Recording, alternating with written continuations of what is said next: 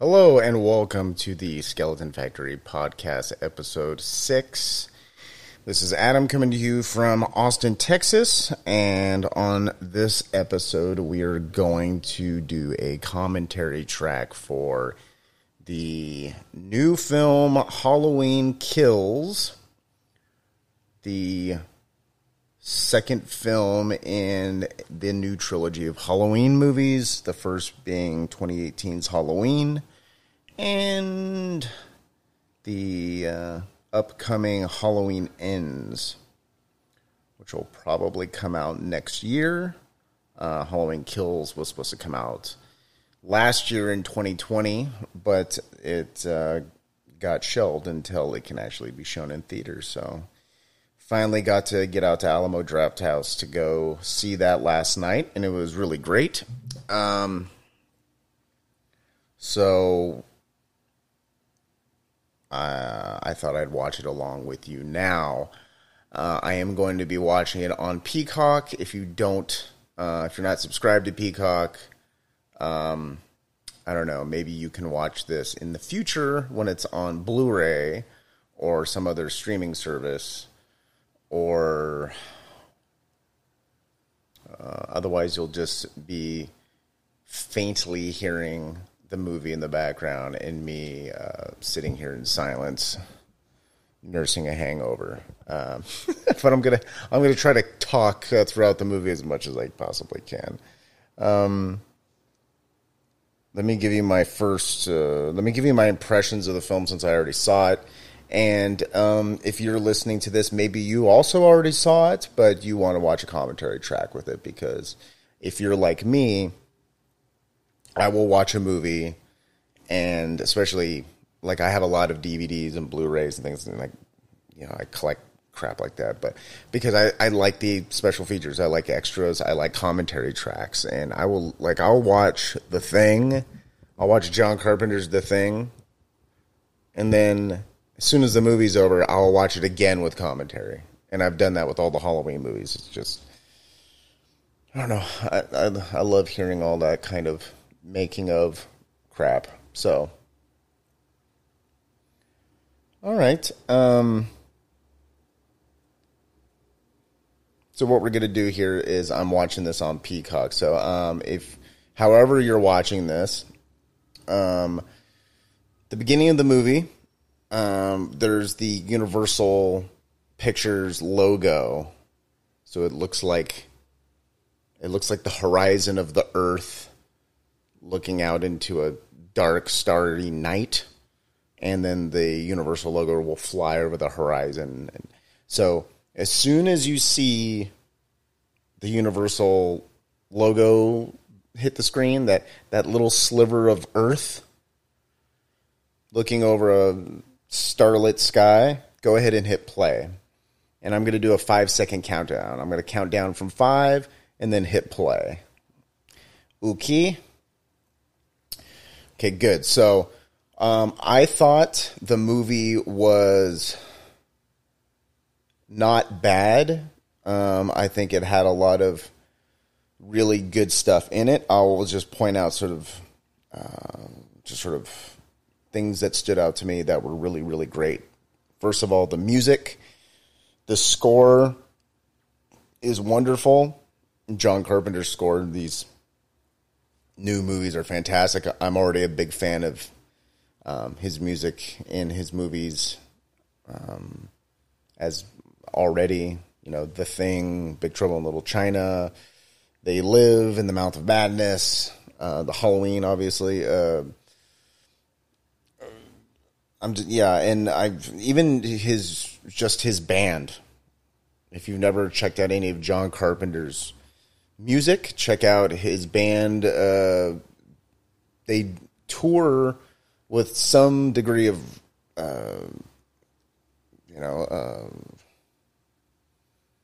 a frequency. As far as I know, I saw him in, I think, 2017 at the Warfield in San Francisco. And he was for the Anthology album. And the Anthology album was a greatest hits of music from his movies. So it was a wonderful performance. There was like tons of screens playing stuff from the movie, and there was a lot of showmanship. It was really fun.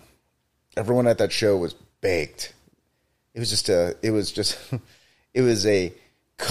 like a concert venue, and no one was moving. Everyone was perfectly still, and everyone was totally stoned, and it was great. Watching John Carpenter just kind of like pluck out the 5 notes of the Halloween theme live was thrilling to me. So, and John Carpenter always called his music, I don't know if he's always called it, but I know at least one time he referred to the music in his movies as wallpaper, and that it should be sort of in the room with the actors, but it shouldn't be distracting in any way. It shouldn't be like Inception music. But the music in this movie is great. Actually listened to the entire soundtrack this morning when I woke up, and if you collect vinyl or however you consume music, Halloween Kills soundtrack is fantastic.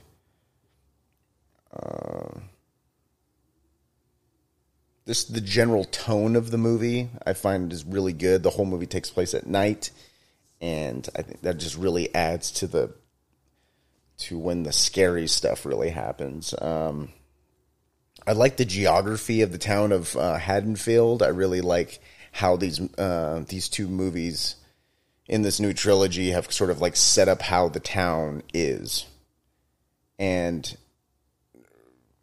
it feels like a real place.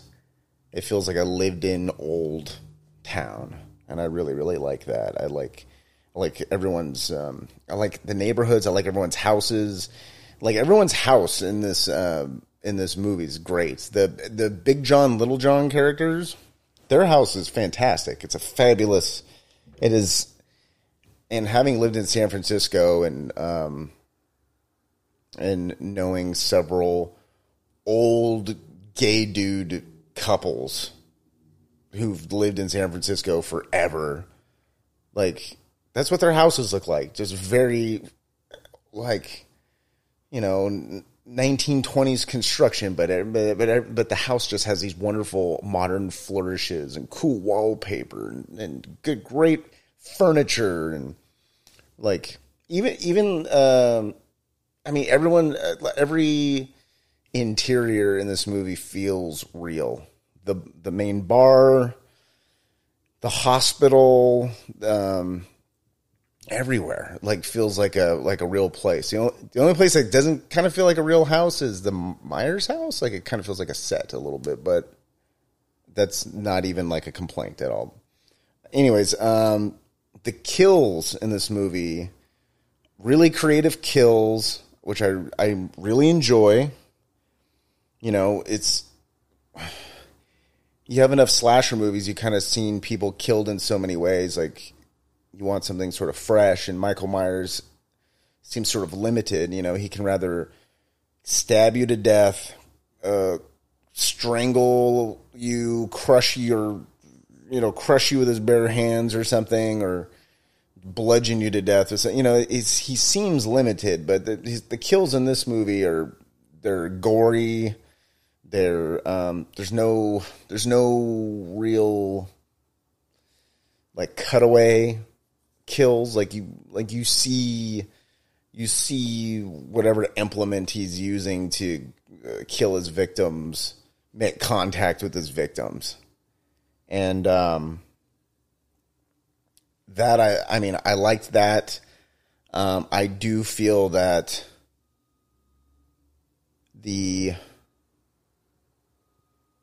I feel like the story and a lot of the dialogue was lacking, and that things like tone, music, quality of the gore in the kills really had to kind of carry a lot of the movie. And there's great imagery in this. Like the opening title card with the pumpkin, we'll get to it, especially if I won't jump too far ahead, especially if this is your first time watching it. A couple of little things which aren't even like spoiling anything really. There is a moment in this where they have a flashback and Dr. Loomis is there, and the quality of the deep fake technology to make Dr. Loomis was great. If you've ever seen those like Tom Cruise deep fake videos, those are pretty damn spot on, and the Dr. Loomis that they got for this is great. It's sparsely used, looks totally real, and it really captures that flashback back to 1978. Because some flashbacks in movies just don't look like they even traveled through time at all. But I thought that was really, really cool.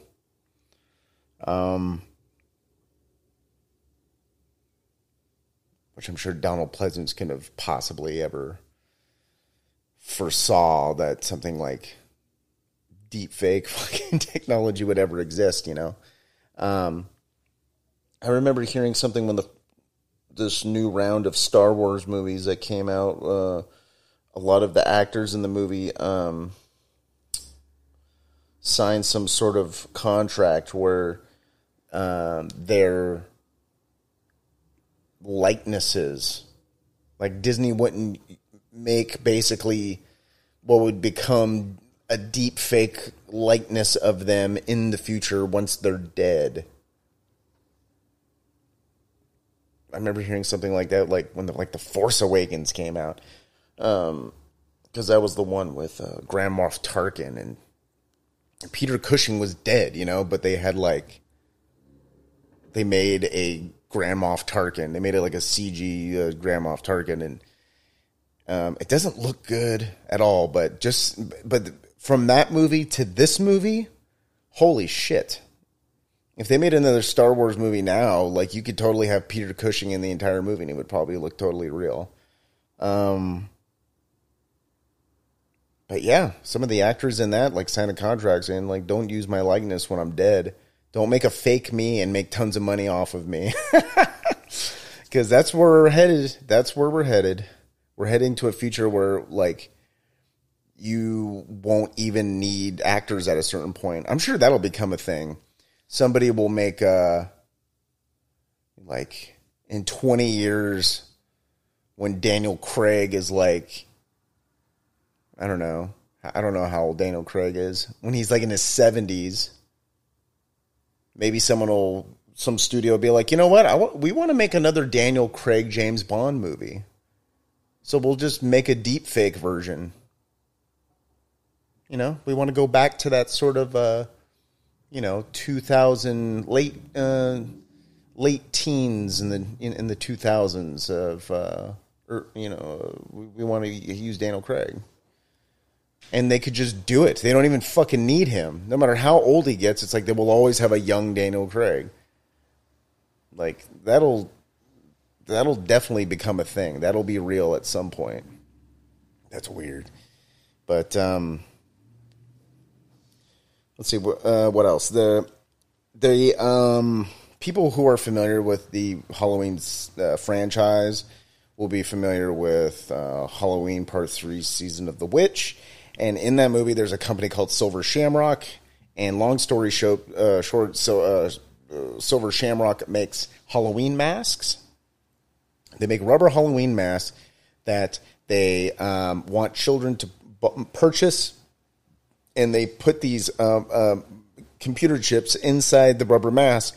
So when they play this transmission through television screens on Halloween night, it'll activate the computer chips in the mask, and it'll turn kids' heads it'll render them into mush and bugs.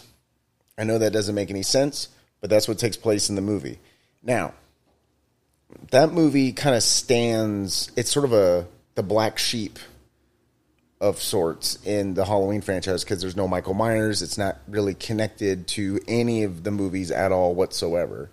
But there's kids in this movie with Silver Shamrock masks. And Silver Shamrock masks were in the 2018 Halloween. So this is what I'm thinking. I'm guessing now. I'm kind of like, what if? I'm fan fictioning right now. So Halloween 2018 was they sort of retconned a sequel to the original Halloween. So they ignored the original Halloween 2 and 3 and 4 and so on. And Halloween 2018 is sort of, it's the sequel to the original part 1. That's the current canon of it now, right?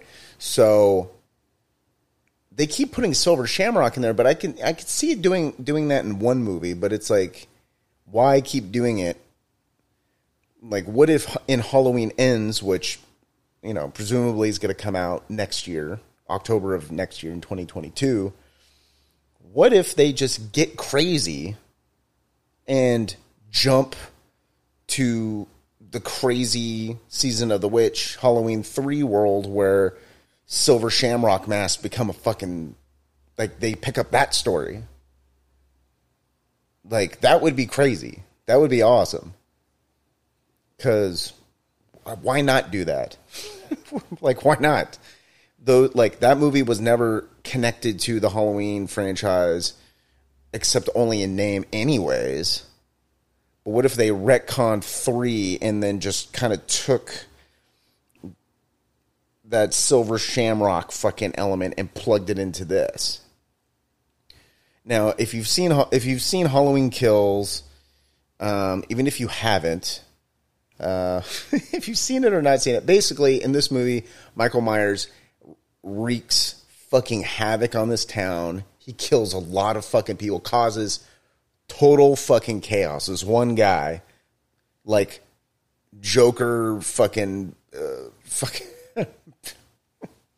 like Dark Knight level fucking like just chaos in this small town. So by the end of the night, the town is just in shambles. Now, what if at the end of Halloween Kills, where this town is just fucking burning, there's dead bodies everywhere, the hospital's filled, everyone on the streets is freaked out, people are hiding in their homes, a Silver Shamrock comes on the television. Okay, picture it. 2022, Halloween Ends, picks up where Halloween Kills left off. People are locked. People are in their homes. Okay, they establish it in this movie. You know, the cops are like, "Everyone, get inside. Lock your doors. There's a killer on the loose." But okay, Halloween Ends. They pick up where Halloween Kills leaves off. They fucking zoom into someone's house, family. Okay, kids watching the fucking TV. They're wearing their Silver Shamrock mask. Silver Shamrock commercial comes on TV. And then kids' brains and heads start melting. And fucking worms and bugs and spiders and shit just start fucking leaking out of the fucking mask. Just to add more chaos onto that one night. Because Halloween 2018 and this movie are in the same night. So why not make the third movie also in the same night? I don't know. I think that would be... I would like to see that. I would really like to see that. Because in this movie, they establish the sort of supernatural beginnings of Michael Myers. They're sort of... Because Michael Myers is now getting to a point now where people are hitting him in the face with bricks and shooting him and whatever, and he gets back up. He like, no matter what kind of punishment he takes, he gets back up and continues to kill. So clearly he's outside. He's this killing machine that's outside of reality. Like, he can't be killed by normal men. He has to be, or women. He has to, like, the more the more he kills, the more powerful and immortal he becomes. If you're gonna head in that direction, which is totally fiction, that's fantasy, that's supernatural, why not do the fucking Silver Shamrock deal as well? It's like, why not? I think that would be cool. I'm sure director David Gordon Green listens to this podcast regularly. I'm sure John Carpenter does. So, if you guys are listening to this, just go ahead and do that for the next movie. Okay? You guys can send me my check. Okay? Get a hold of my office, and you can go ahead and just they'll tell you where to send the check. Thanks. I appreciate it. Anyhow, without any further ado, let's get into Halloween Kills. Again, I am watching this on Peacock. However you happen to be watching it, wherever you're streaming it from or whatnot, as soon as you see the Universal logo pop up on the screen, it'll look like the planet Earth over a starry night sky. The second you see that, hit play. Okay, so I am going to count down from 5, and then I'm going to hit play.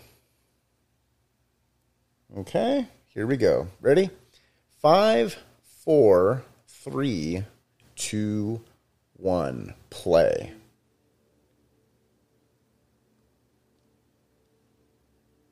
Turn it up just a little bit. I hope it doesn't get picked up too much on the mic.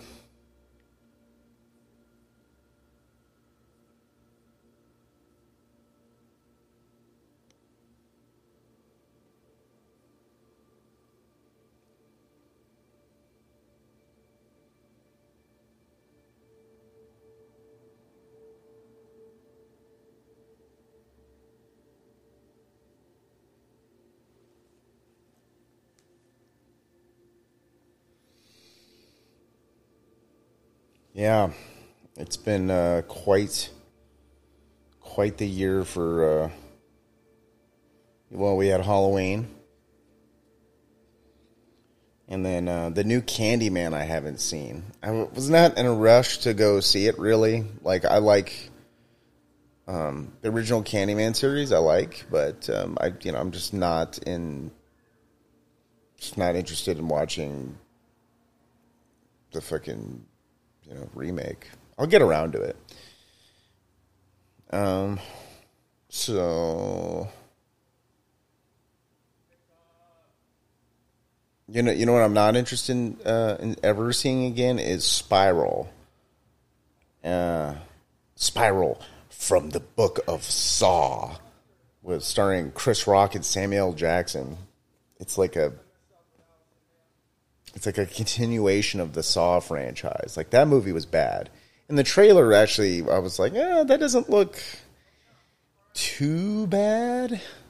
And I saw it, and it's bad. It's not even fun or good bad. It's just generally bad.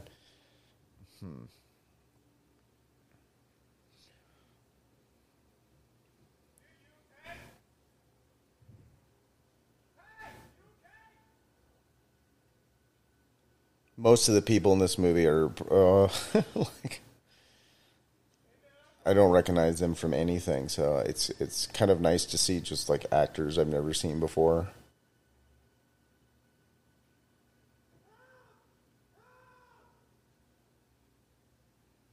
This guy Dylan Arnold, I know he's in the movie, the show Nashville, which I haven't seen, but oh my god, we got our first little scare.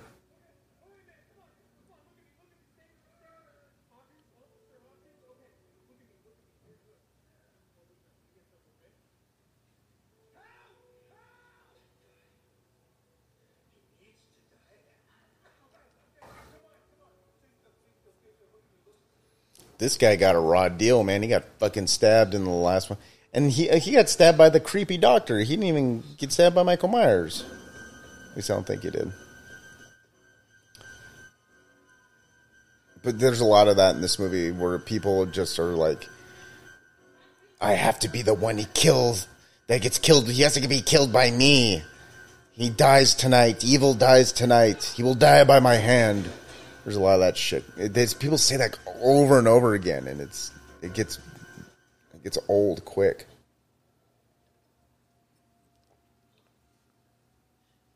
This flashback to the 70s is great. They just cut right to it,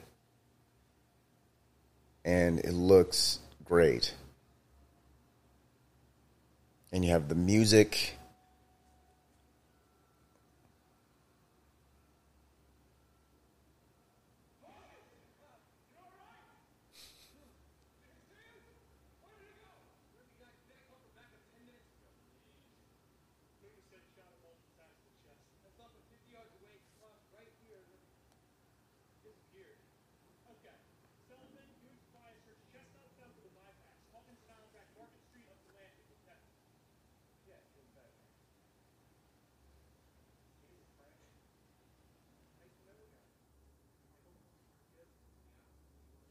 These David Gordon Green Halloween movies have one thing that I'm like, they have this thing that goes on where you'll have lulls like this.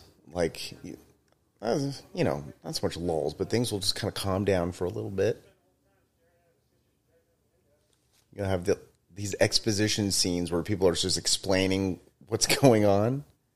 And it's very quiet and chill.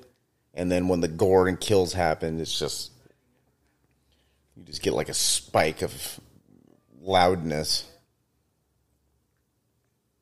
And sometimes that works and sometimes it doesn't. Because sometimes the lulls are just people talking about nothing.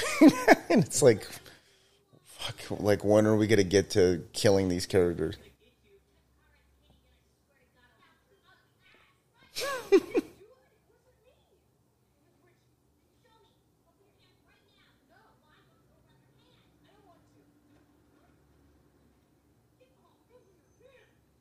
God, these are really ugly children. Ugh. Oh, God. That's brutal.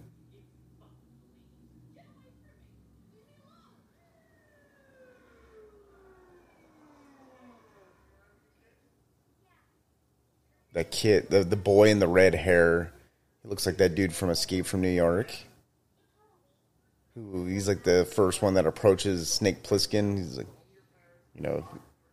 if you try to save the president, we'll kill him. If you try to do anything, we'll kill him. Like, he looks like that guy. He just looks diseased and weird.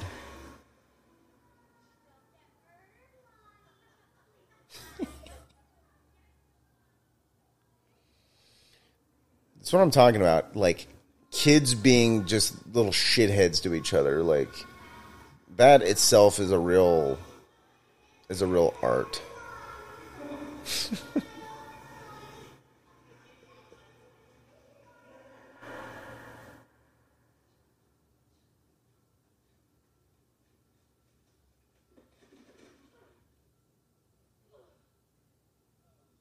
Did you notice? Really quiet.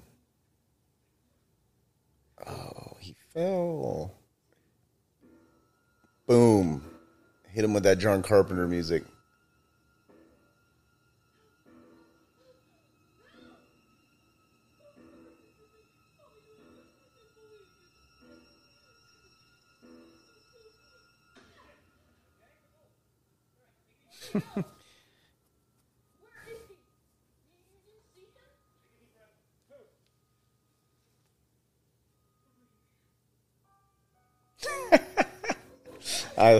I laughed out loud in the theater for several things in this movie. That was one of them when he's like, "Who was chasing you?" Looks at the camera. The boogeyman.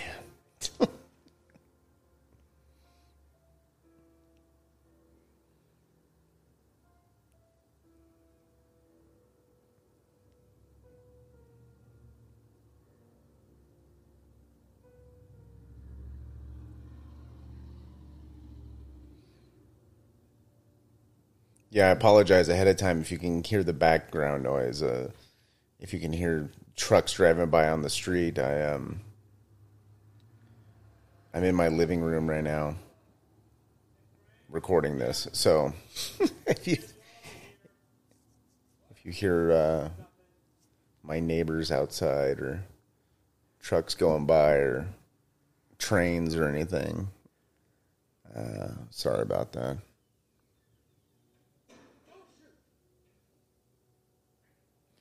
See, there's too much of that where it's just quiet and then something random and loud happens. It's like, ugh.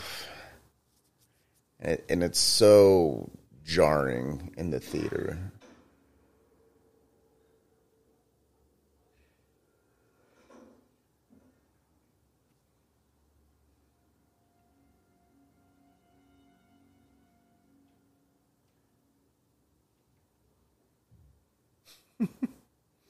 I love this, like Spirit Halloween store spider webs in this movie.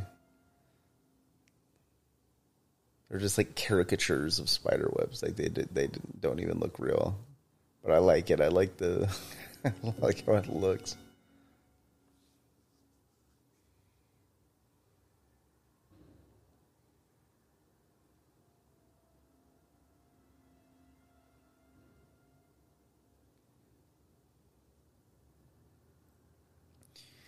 Yeah, this part I was like, why would you drop your guard? Like, what are you looking at? Like, there's that, ooh, that little musical sting. It's like, what? You were in like full walking around with a flashlight and a gun mode. Oh! Drop your guard. And Michael Myers will mollywop the fuck out of you.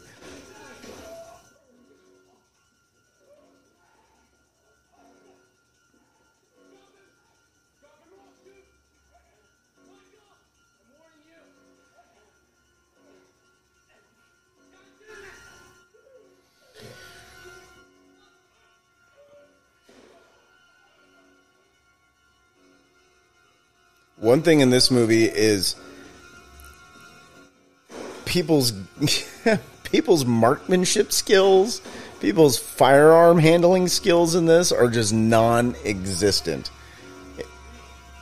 This movie's a really good example of exactly. They should use this movie for cops. Like, this is how not to handle a gun. Like, whatever state you live in, if you take a firearm safety course, they should make you sit down and watch Halloween Kills to get a lesson on exactly how not to handle a firearm.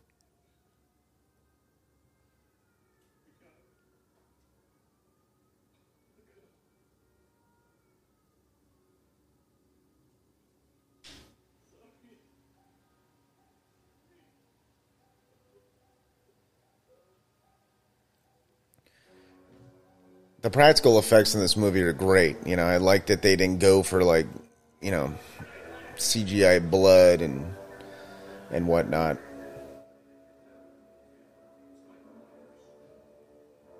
Damn, it's Michael Myers.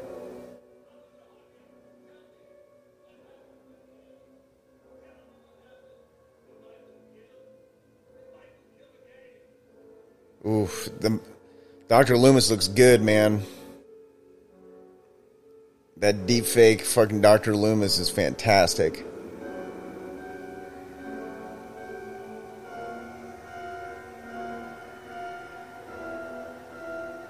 This is a great image right here. Like, I got the chills when I fucking saw this in theaters. I was like, fuck yeah.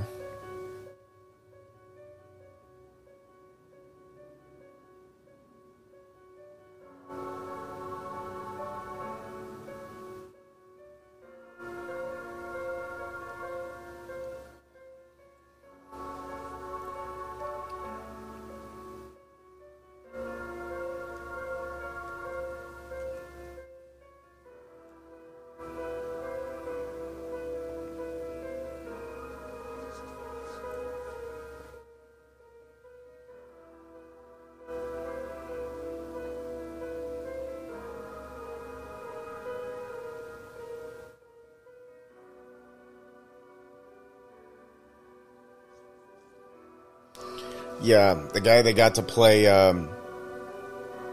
like modern day older Officer Hawkins. I like that actor. His name is Will Patton, and like he was in Armageddon, and he was in the John Travolta Punisher movie. I don't know. I like that guy. He's a good actor, man. He's a great supporting cast kind of guy.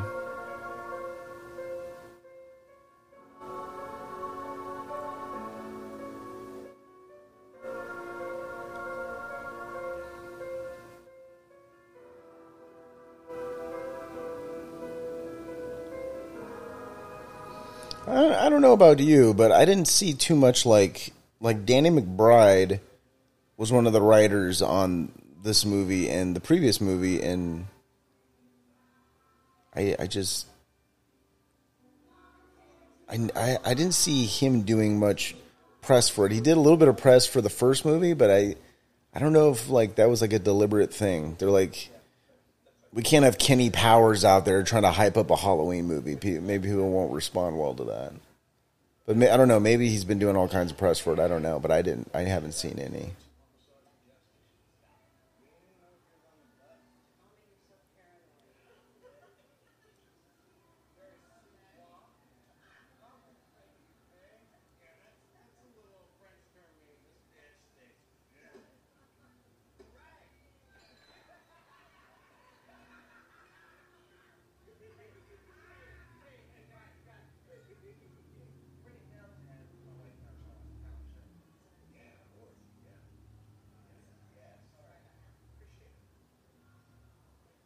Appreciate it. Oh, God.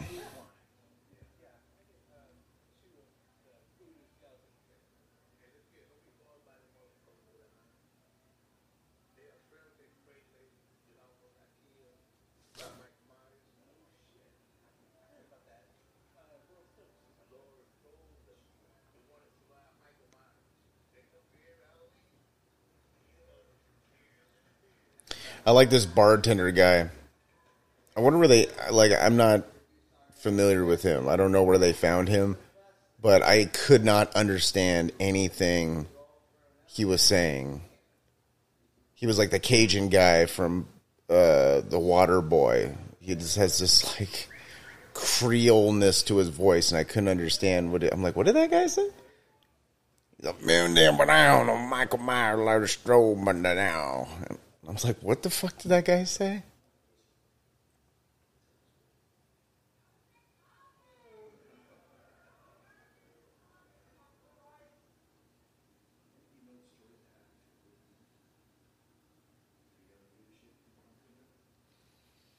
Fucking Anthony Michael Hall. I don't know about you.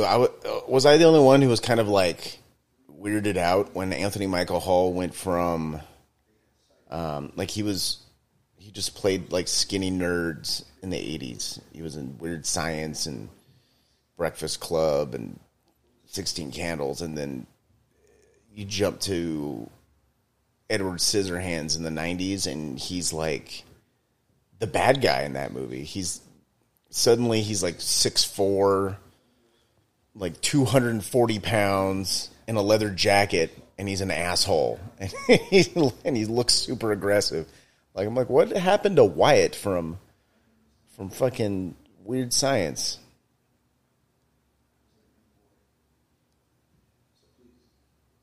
Yeah, he must have had a late teens growth spurt or something. But I do like Anthony Michael Hall. He what was it? He had the show the Dead Zone.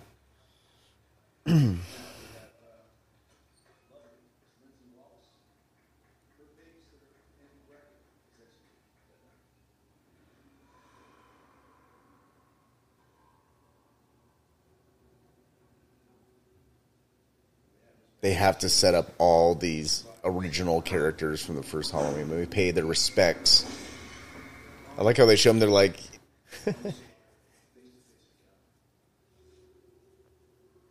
I like that for Lonnie, they show that scene that they just showed like 2 minutes ago. They don't show the one scene from the original movie where Dr. Loomis is like, "Hey, Lonnie, get your ass away from there." Like, they don't show that fucking scene. Yeah, Anthony Michael Hall. He had the fucking, the Dead Zone in early 2000s.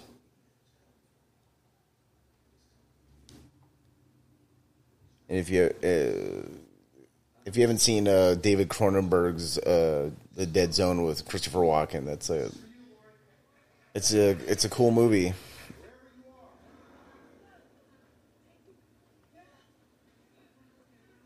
It's cool that they did a TV show based on that, because it's sort of made to be a TV show. It's like a guy who can like touch shit and know like the history of it, just, you know, through some sort of weird mental powers. His second sight.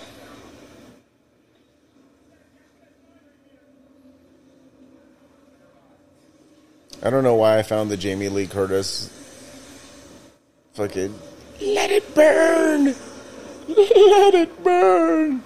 I don't know. That just makes me laugh. It's like cringy to me or something. And I don't think Jamie Lee Curtis is cringy or anything. I just, the delivery of that, it's just goofy to me.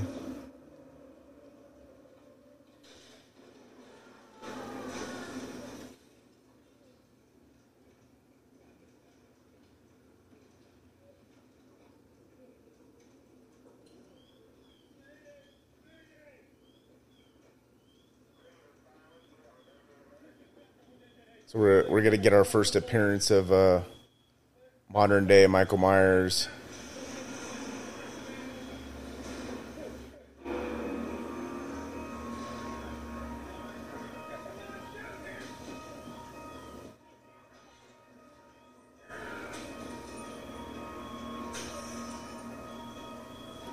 A lot of creative kills in this. He's got the fire axe warhammer thing.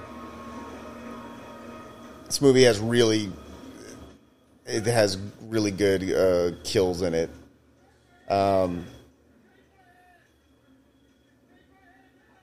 Take my hand.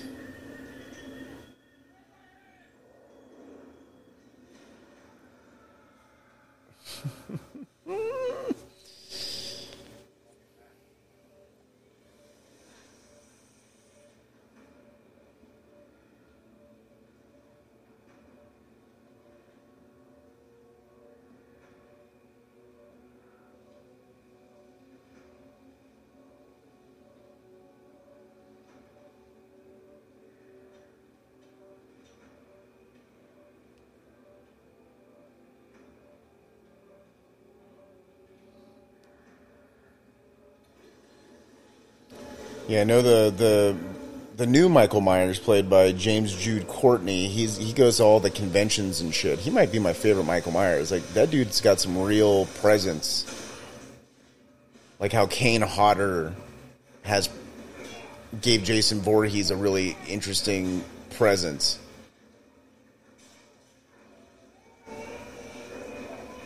That was one thing I didn't understand. Like, why do all these firefighters just attack him? Why didn't they just run away?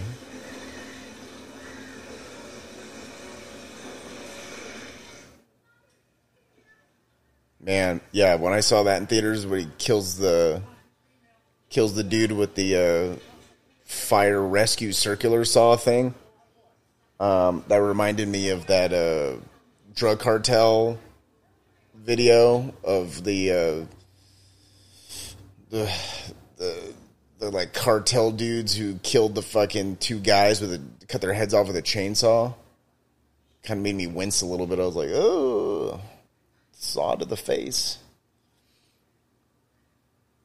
We get introduced to Sheriff Brackett. Charles Cyphers, man, like, it's cool that they got him for the movie for sure. But man, he looks so old. I was like, immediately I'm like, who is this, like, 90-year-old police officer. This on-duty elderly police officer. But it's cool they got him for, the thing, and they had to put him in the uniform because they had to zoom in on his fucking name badge. So you're like, oh, it's fucking it's Mr. Brackett. Sorry, Mr. Brackett. And of course, he's the one who said, in the first movie, it's Halloween. Everyone's entitled to one good scare. It's a great line.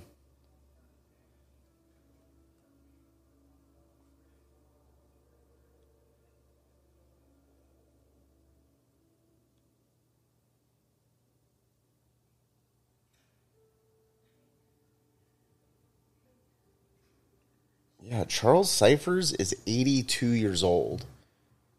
Like, he's like Nancy Pelosi's age.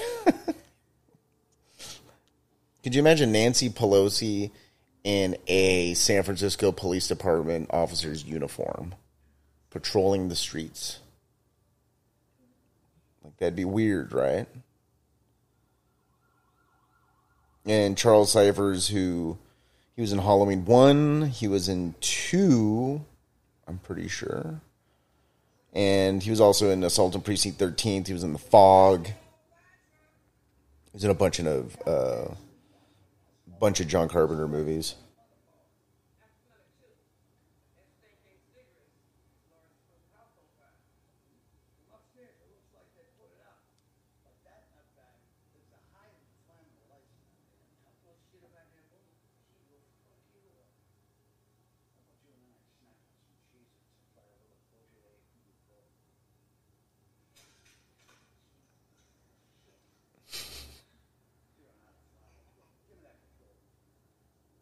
They got Lenny Clark.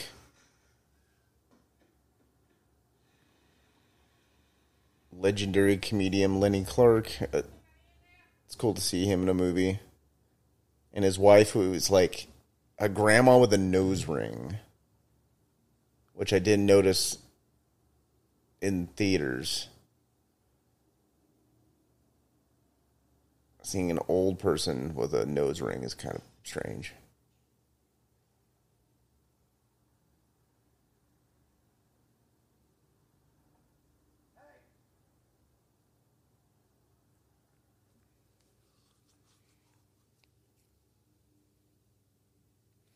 I like their house too. Like, all the houses in this movie are great.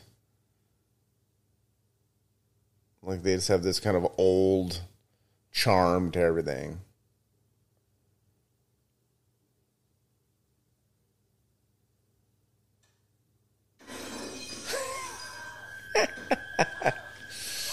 That's a great scare. Turns out the light just punches it off the wall.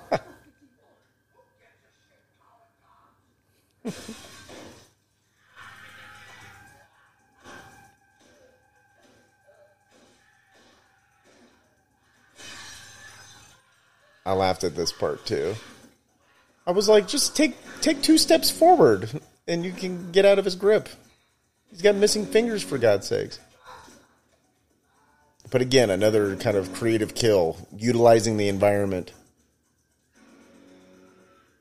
See, right here, I'm like, just open the door. You're gonna have a fucking standoff with this guy? Just open the door and leave. Ma'am, save yourself.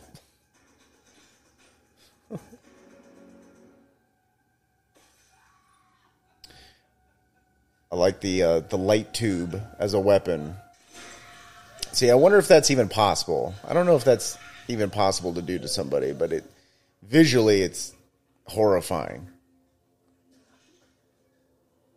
It's cold-blooded. He just kills an old lady. Brutal. That reminds me of CZW. For all of you underground pro wrestling fans from the 90s. CZW is Combat Zone Wrestling. They had a bunch of light tube matches. They'd have wrestling matches, and the guys would have There was one I saw. It was called the 200 light tube match, where they had 200 light tubes like laced through the ropes and stacked in piles, and you watch guys just choke slam each other through it. It's a bloody mess. It's a spectacle. That's what that light tube death reminded me of. Reminded me of CZW. Shout out to all my pro wrestling fans out there.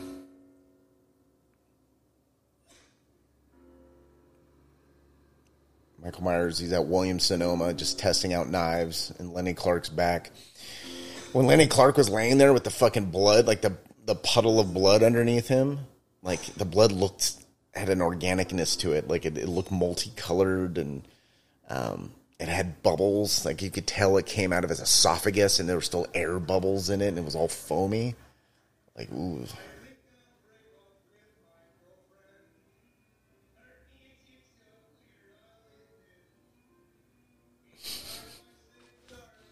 I love that there's like this Halloween talent show at this bar, and everyone's like in costume, and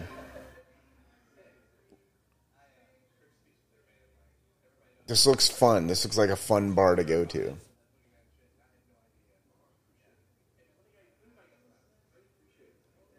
Austin has a lot of bars that are kind of like this. They're just very cool, fucking old neighborhood bars that are just tucked away in corners everywhere. And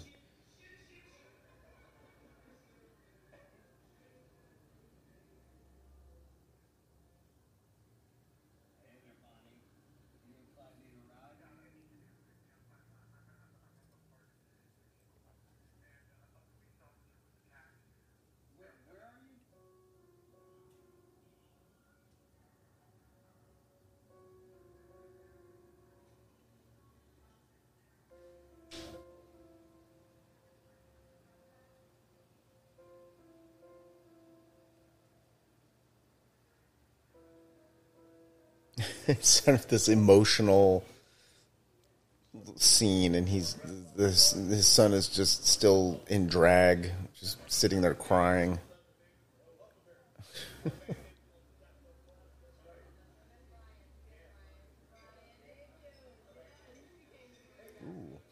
The old Huckleberry baseball bat. I wonder if that'll come up later.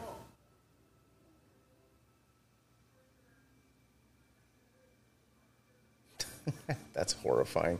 Where's that prop? Where's that rubber head prop at Spirit Halloween store? Spirit Halloween store, get on it. I want that glowing fucking decapitated head prop for Halloween next year.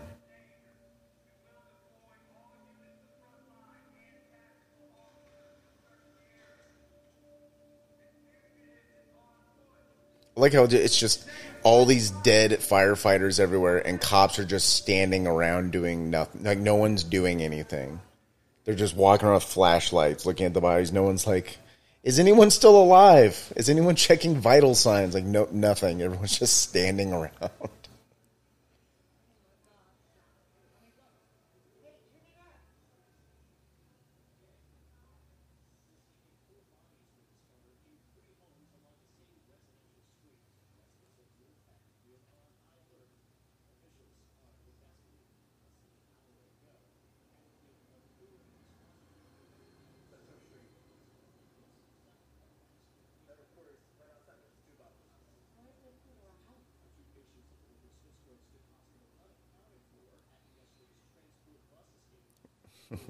I like how they blur out the Michael Myers face on the TV. Yeah, the other guy who they showed who escaped with like the scraggly crypt keeper hair. That dude was in he was in the first movie. He was when the podcasters go to the asylum to talk to Michael Myers for the first time, and he's in that like checkerboard courtyard. That guy was in the courtyard.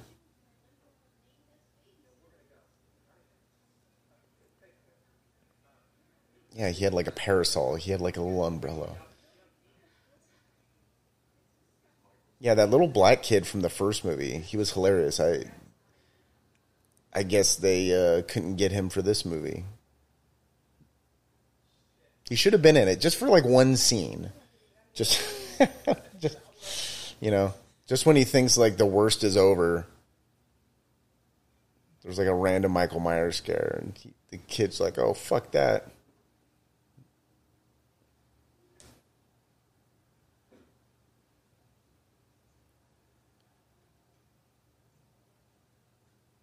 The old fogged windows.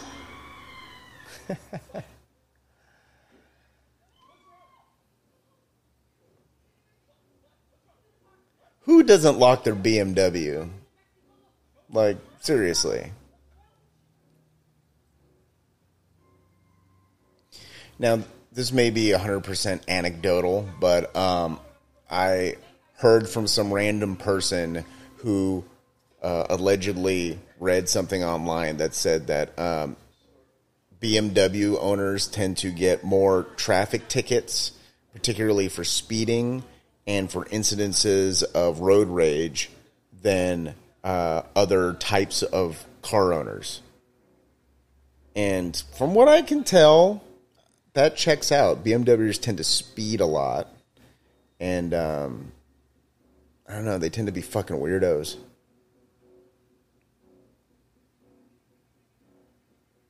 But this couple, it's like you went into this bar, you didn't lock your car.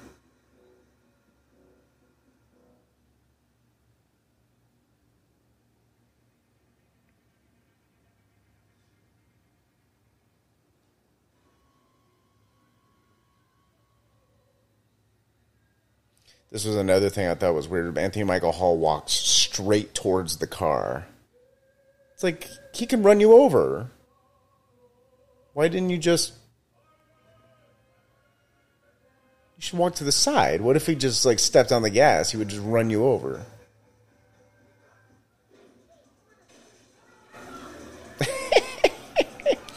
I know they set up Anthony Michael... So, in case you don't know, Anthony Michael Hall's character is supposed to be Tommy Doyle, who was... Laurie Strode was babysitting two kids in the original Halloween, and he was one of the kids, and he was later played by Paul Rudd in Halloween 4, Curse of Michael Myers.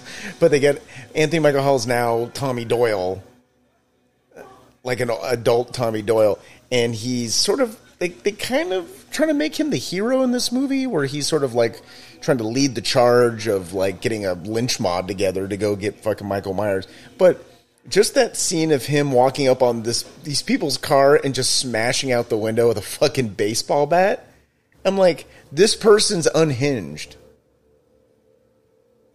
Like, they were in the bar watching the 11 o'clock news. I think it was the 11 o'clock news. But he's clearly drunk. And they light his face right here where he looks insane. Like, he's a large drunk white man with a baseball bat. Fucking destroying people's fucking private property.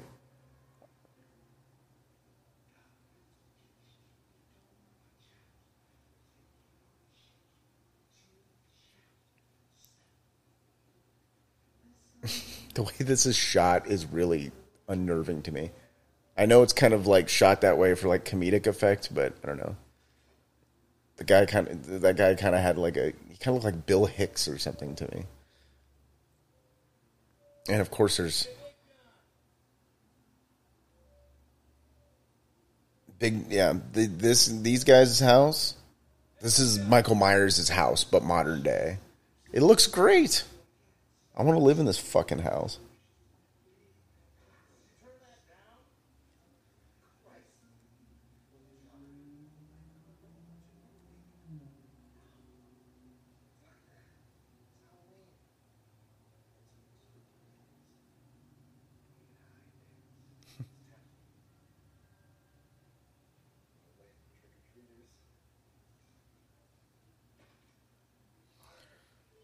Michael McDonald from Mad TV.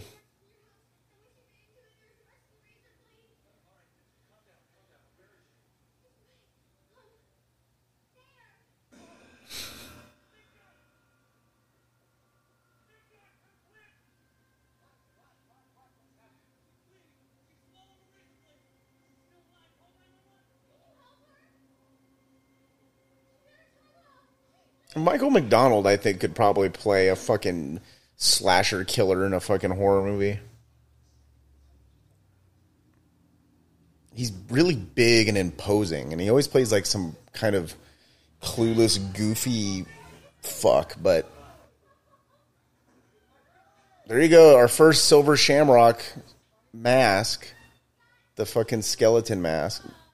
It's a cool costume.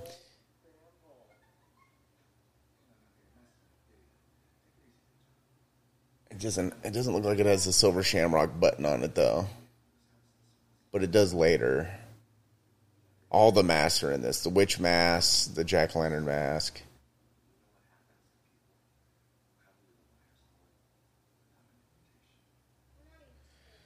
If you ever seen Brawl in Cell Block 99 with Vince Vaughn, like Vince Vaughn's character in that could be like a Michael Myers, like hulking man slasher killer.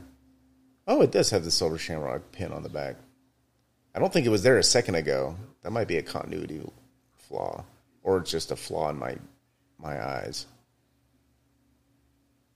But yeah, Brawl in Cell Block 99, like Vince Vaughn plays this like role where he plays it totally straight. He doesn't crack jokes, and he's a gnarly badass, like this stoic hulk of a man badass with like a shaved head. Like I think Michael McDonald can do that now. If you shave that dude's head, because I'm ready for some new fucking horror movies. I'm kind of done with, how many times can you fucking beat all these movie properties into the fucking ground? Like, do we need another Candyman? Do we really need another Halloween movie? Maybe. I mean, I'll go see it. But still, it's like I still want to see new shit, too. If someone told me that there was a badass, like, A24 weird fucking slasher film where Michael McDonald is the fucking killer, I'd be like, I'd go see that. I'm listening. Tell me more. And in case you're wondering, I'm not referring to Michael McDonald, formerly of the Doobie Brothers fame. And I can't forget we're not in love anymore. Not that guy. There was another Michael McDonald. He was on the television show Mad TV. He played the Stuart character.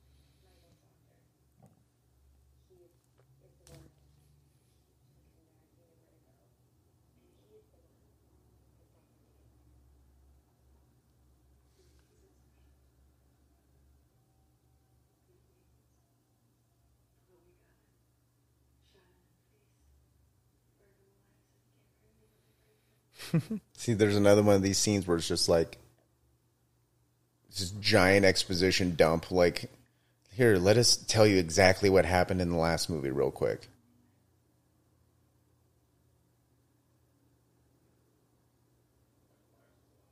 Also, the daughter in this, Laurie Strode's daughter,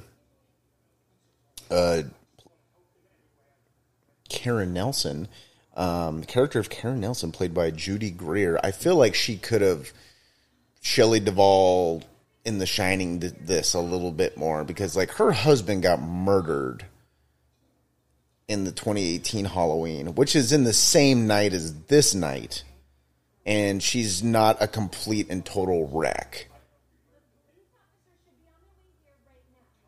She's a little too calm and in control.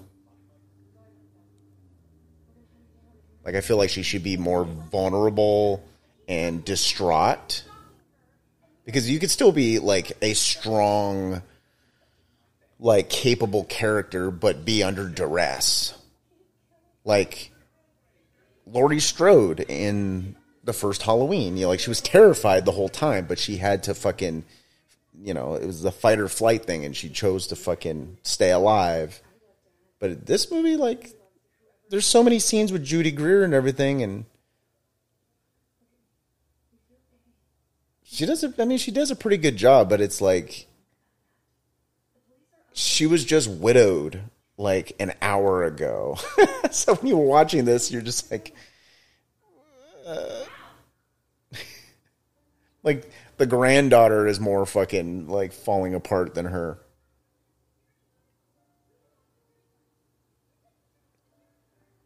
I don't know.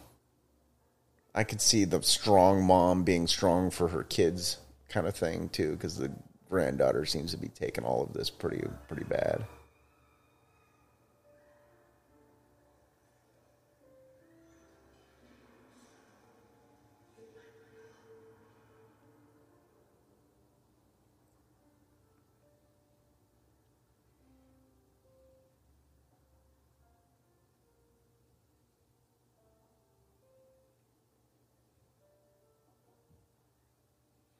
God, it's the most sickly lighting in that hospital. Everything is just like turquoise, just turquoise teal light.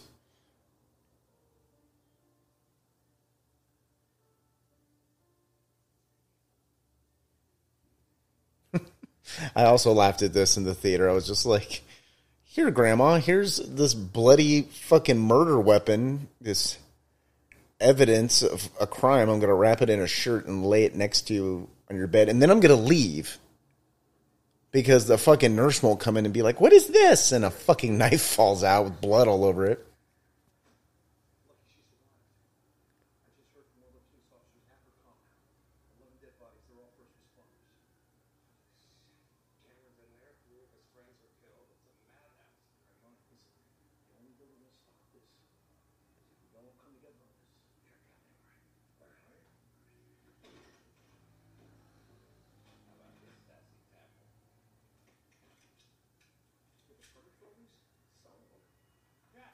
Like right there, he's like opens. So there's like ambulance and cops everywhere, and he just opens up the back of his car and opens up his like fishing tackle box and pulls out, like, it's just filled with guns, and he pulls out this like Desert Eagle and like racks the slide like in a brightly lit parking lot. It's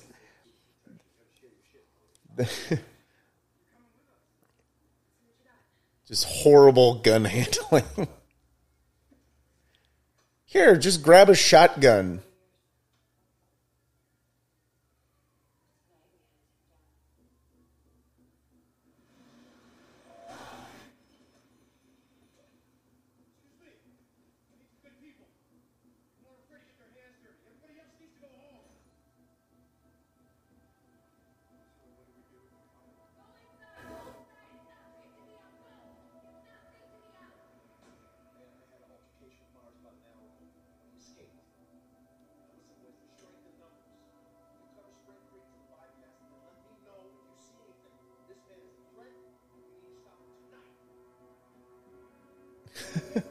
There was like just an old man sitting on a bench, just eating spaghetti out of a Tupperware container, and there was like an ad on the bench, and it looked like some guy standing next to Mike Patton from Faith No More. That was just weird. Like, that was such a weird thing to put in the background. I know you have to sort of like layer your extras in the background, but they're like, let's just have an old dude eating spaghetti in the middle of the night on a bench in front of a liquor store.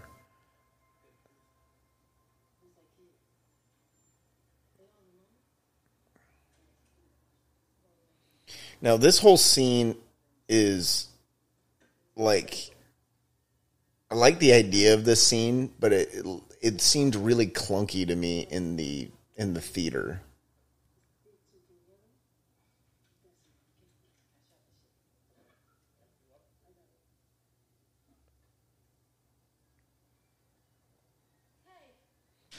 I mean, I know that the filmmakers were completely aware that there were like the characters who inhabit this world operating very haphazardly. Like, they don't really know what's going on. I just like the dude just sitting there with the pistol laying on his lap, loaded, facing his wife. And she's like, nah, hold up. Let me take the fucking gun from him because I know how to operate this shit. And then you'll see what happens to her later.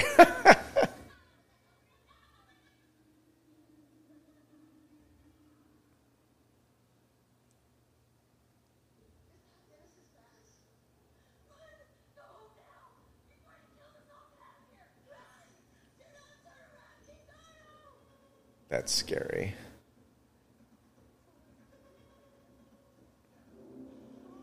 And the music in this is cool. That was the other thing too. Like, I get the whole, like, him jumping on the car. Woo! Light him up, Marion. They should have been in like a car. Like, not an SUV. Like, think about, like, I don't know what kind of SUV that is. It looks like a Honda Pilot, like an older Honda Pilot. Imagine just jumping up onto the roof of a Honda Pilot in one stride.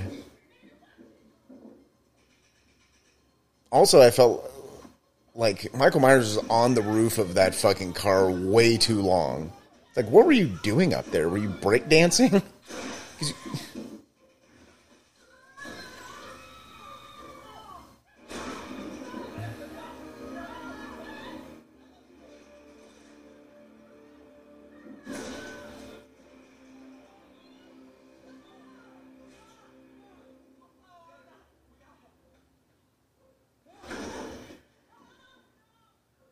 Like, just get out of the car.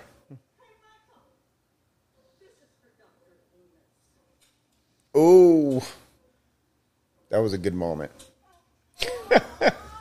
Oh, no! Nurse Miriam, no! This fucking guy... Why are you sticking around? Why are you not running for your life? Oh!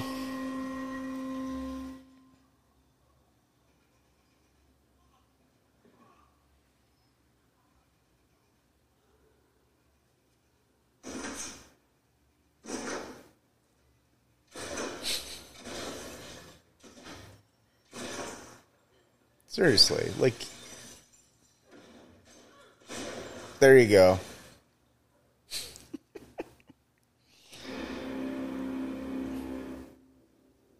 That was a pretty creative kill.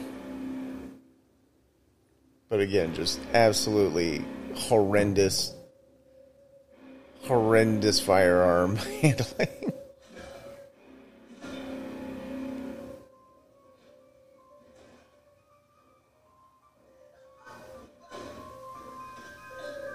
So we start getting a hint of the unstoppable power of Michael Myers. Gets hit in the face with a pillowcase full of bricks and just doesn't even flinch.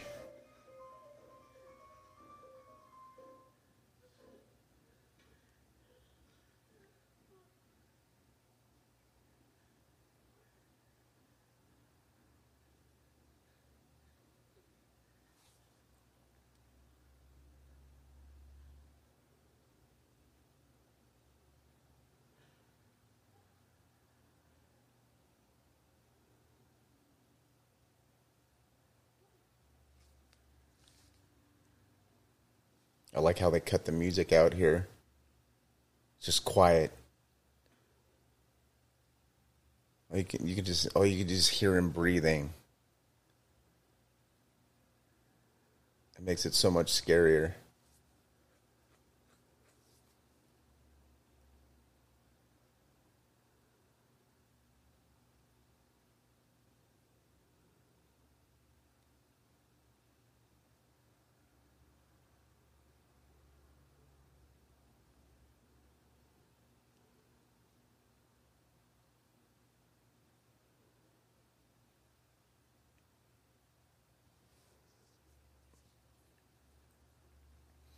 This is one of my favorite masks in the series.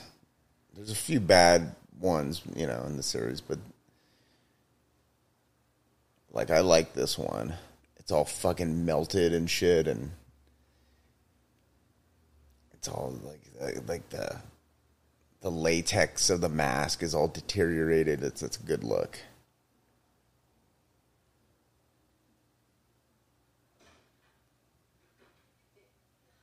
And later on, like in a little bit, his mask, someone takes off his mask. But yeah, James Jude Courtney just walking around is like a fucking scary looking motherfucker.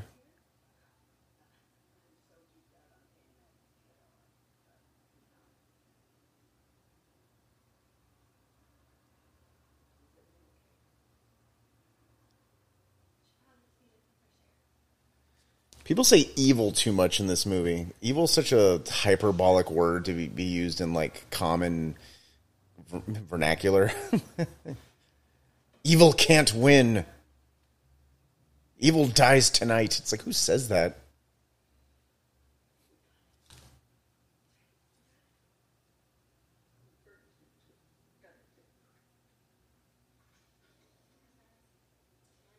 Laurie Strode looks like a Jeff Dunham puppet.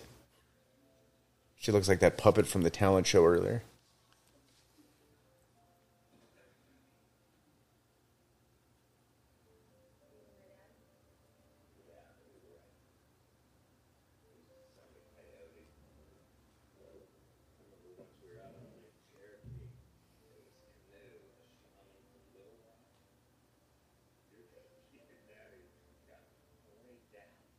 Okay. I have to go to the bathroom. Okay. So you sit tight, and I'll be right back.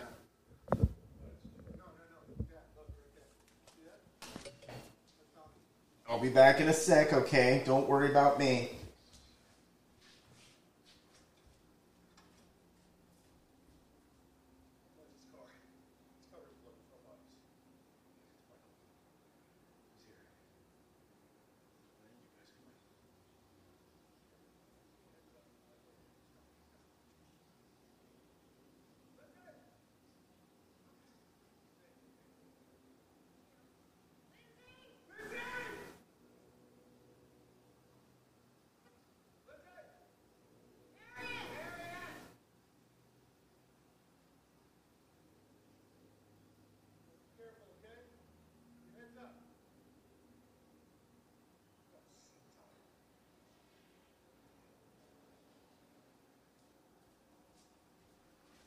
All right, I'm back.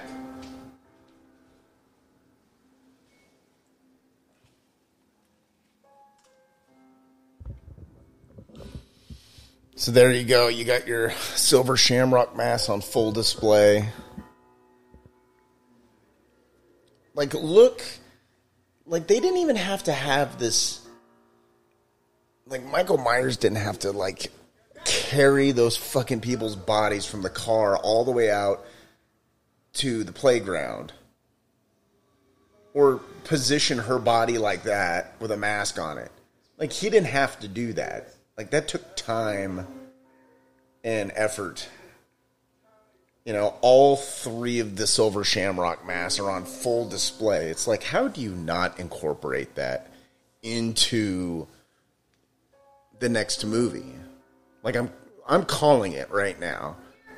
Like, the silver shamrock, supernatural, Stonehenge, fucking masks that kill people on Halloween night thing, like, that's got to be in the next movie. Like, how can it not be?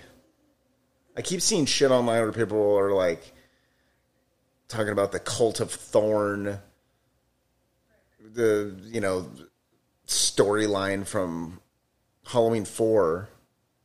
But it's like, ooh, a cult. A cult bestowed a curse on a child who has to kill people, and he'll be given powers of immortality. It's like, that's hokey as fuck. You know what's not hokey and is way more fun?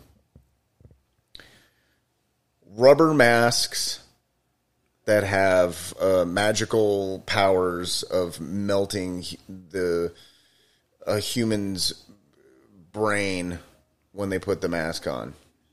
And it's activated through television. Like, that's way more fun. And it will be completely out of left field.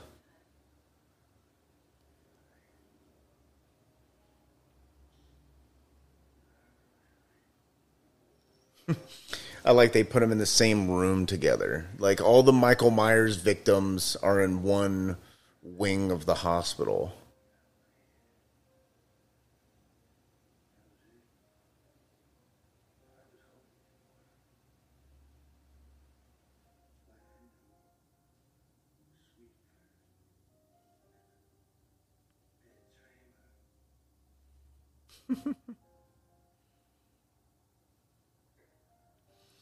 Got to bring up Ben Tramer.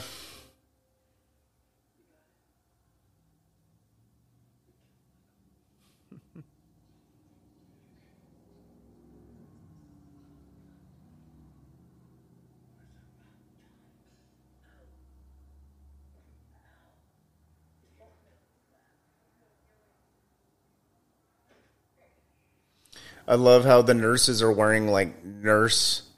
This one nurse, actually, if you noticed in the background, there's like nurses in regular scrubs because that's what nurses wear. But this nurse shows up in like a 1970s like nurse outfit. Like, it's not much different from the black chick that was dressed in a Halloween nurse costume, like a sexy nurse costume.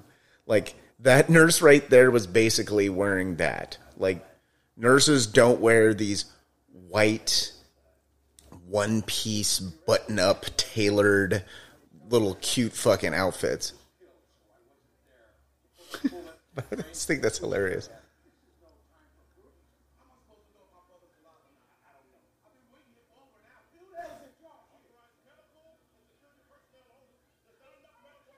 Oh my God, Weird Al Yankovic just showed up.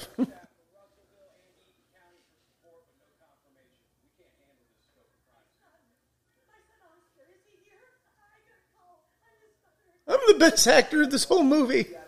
I can emote.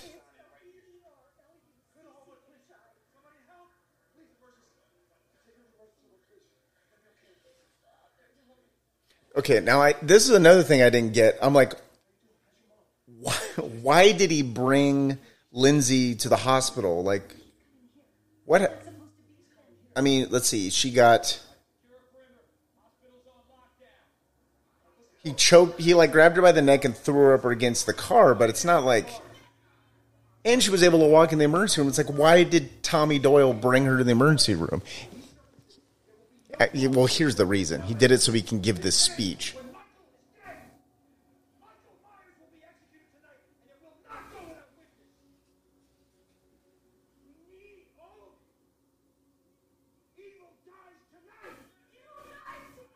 You tell him, Weird Al. That lady looks like Weird Al Yankovic.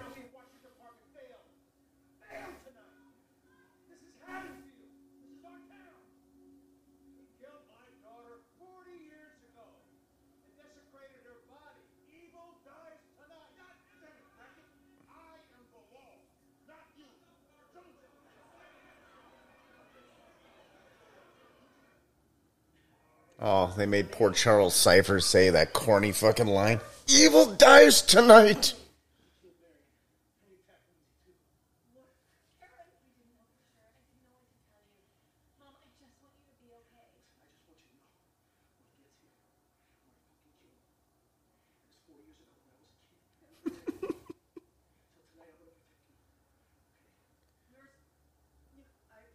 Could you imagine having a fucking like... You just had surgery to get your guts put back into your body. You're high on drugs, and Anthony Michael Hall runs into your room, all sweaty faced. You protected me 40 years ago, and now I will protect you tonight. Be like, where the fuck did you come from?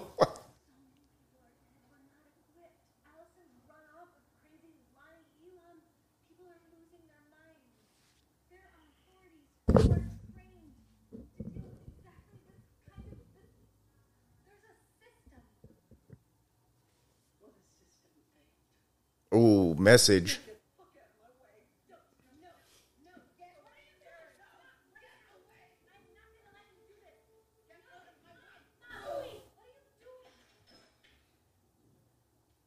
I thought this part was funny too. She just stabs herself in the ass with pain meds.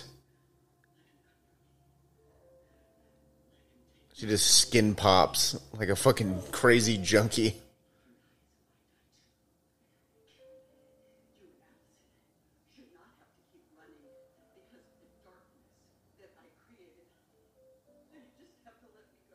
This poor fuck is just sitting here listening to all this. That's the whole thing. There's this whole running theme where like every character is like, this is all my fault. I have to kill Michael Myers. I have to be the one that kills him. It's like, but all the people who say that rather get killed. But there's too much overlap. There's too many characters saying the exact same thing, and it's like doesn't matter. It's of like no consequence.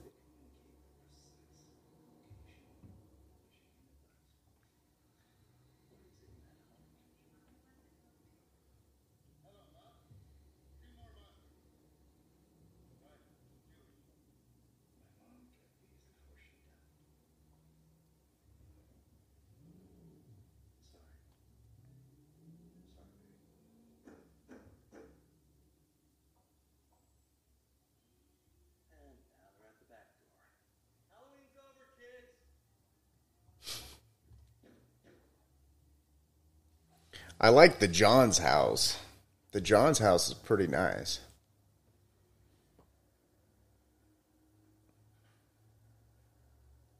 Oh my god! I used to have those red pillows that are on their couch.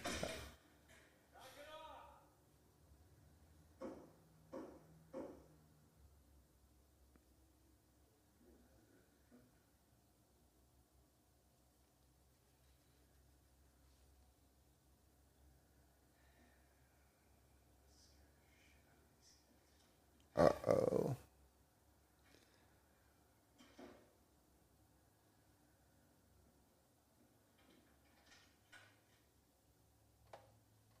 It's all these.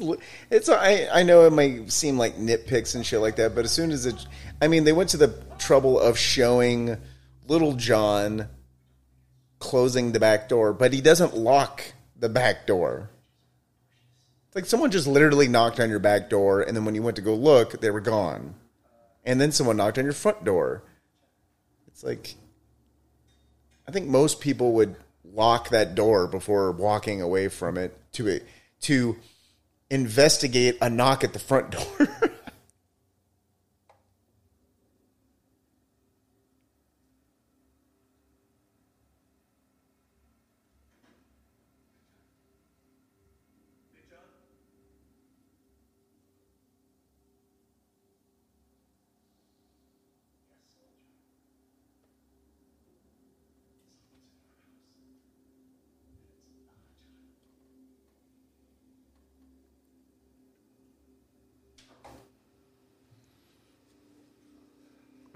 I love this. He has to remove his jewelry. It's like, why is this in the movie? It's so goofy.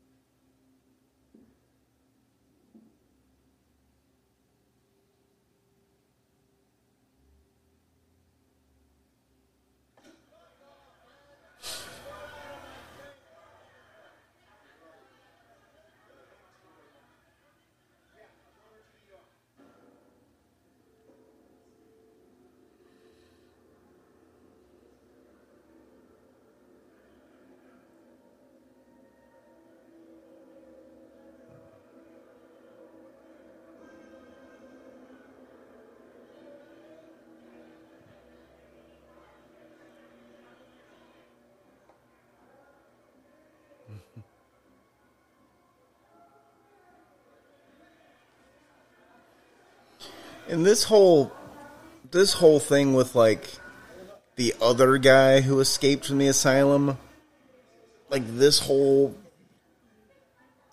fucking thing where people don't know if he's Michael Myers or whatever, but Tommy Doyle gets the fucking lynch mob all fucking riled up. And then this poor fuck, well, he ends up jumping off the fucking hospital out a window and splattering all over the ground, and it's like I feel like it didn't even need to be in the movie. I get why it was. They were one trying to be like, well, do you see what happens when mob mentality goes out of control? And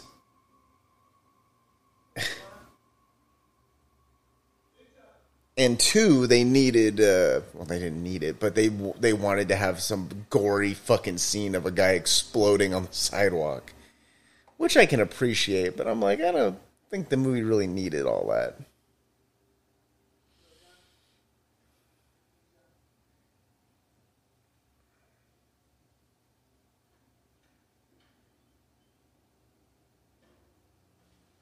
I mean, I feel like this movie could have been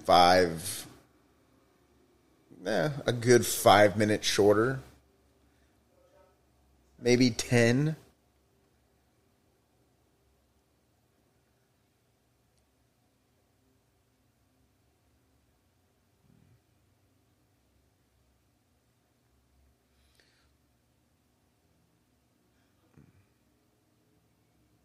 I mean, I get they're building up the suspense. The Big John and Little John trying to track down Michael Myers in their house. But I feel like it went a spot too long. Just a little too long.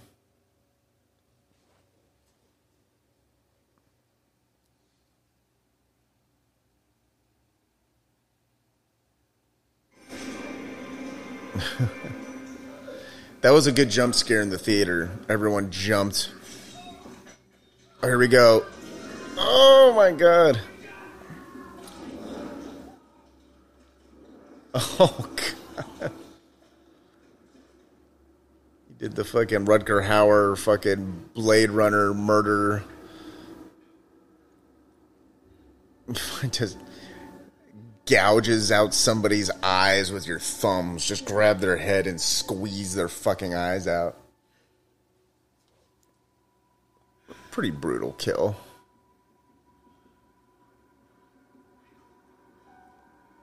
I think it's funny. This actor's name is Michael, and he's Michael. Two Michaels, but he could have ran. You just assume that he gets fucking killed by Michael Myers, and it's like, you should have ran. He should have ran and warned somebody, or called. There should have been a scene where he runs out of the house and calls the police, and he's like, Michael Myers is at my house. But instead, they just... which was so unnecessary. 70-year-old Jamie Lee Curtis with fucking fresh stomach staples just attacking a doctor for no reason.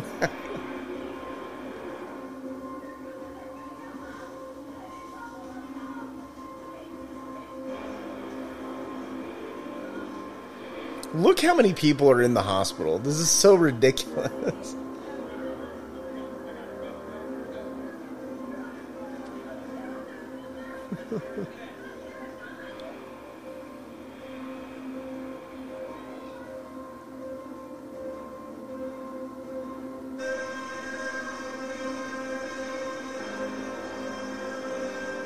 And that's a kid who was stuck on the fence post in the first movie.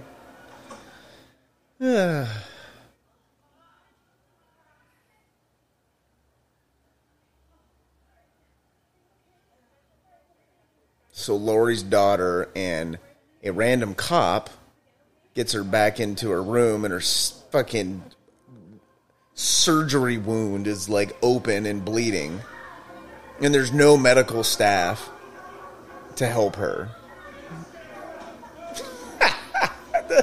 The fucking guy just knocking her down. Some doctor.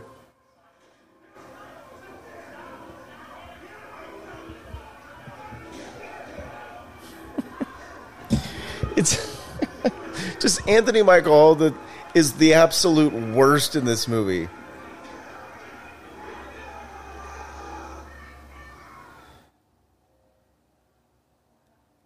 Like, he caused so much... he caused as much chaos as Michael Myers did in this movie.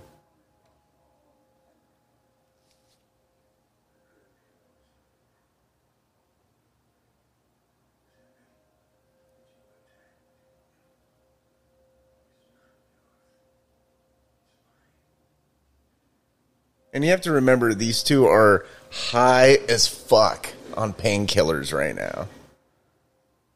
Just having a drug-induced fucking walk down memory lane. God, Dr. Loomis looks good.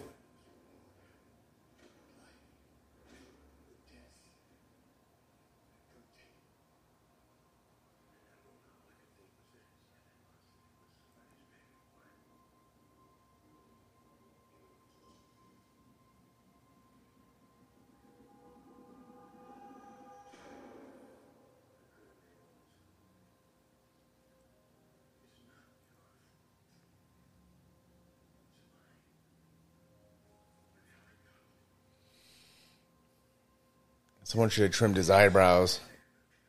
They look like shredded wheat. It's horribly distracting.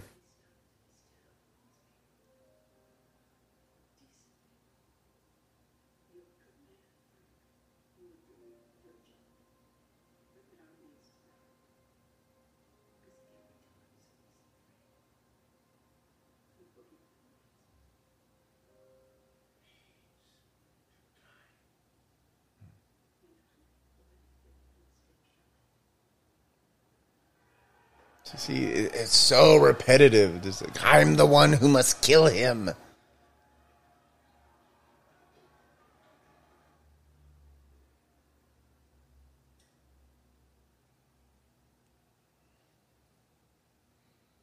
And it's like, maybe they'll pay that off in the next movie, but it's like they set up all this, like, I got a fucking score to settle, and I'm going to fucking kill Michael Myers, and blah, blah, blah. And then, like, there's just no payoff to any of this.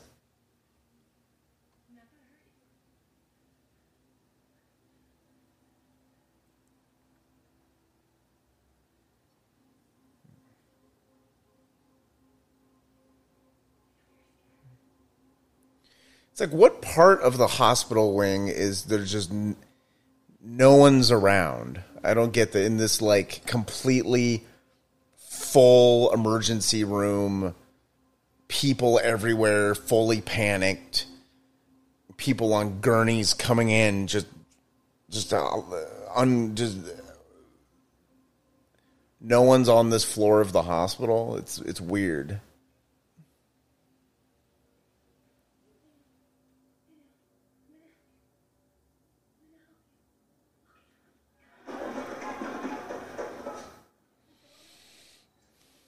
And you don't really know who this guy is. He's just some poor crazy guy.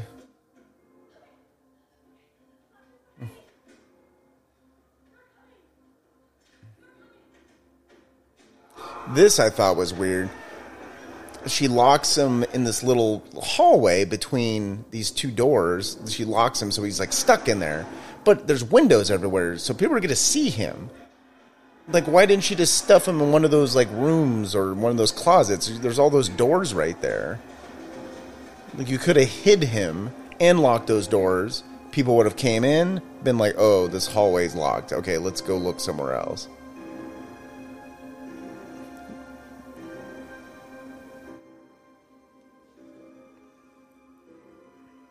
The music's good, though. I mean, that's great.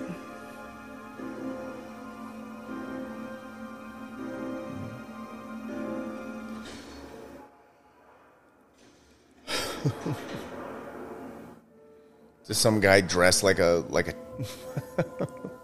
some guy in tiger pajamas just trying to smash out the window. That's funny.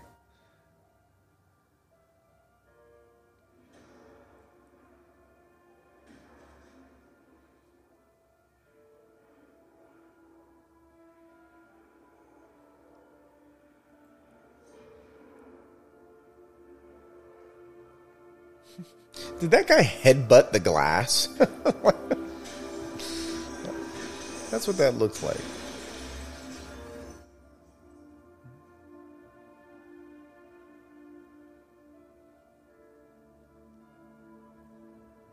Now, when I saw this at the theater, I'm like, he's gonna walk up on the ledge, and all these people are going to break in, and then people are going to crawl out the window and try to get him on the ledge, and there'd be all these people on the ledge falling off. But it wasn't like that. It was like this.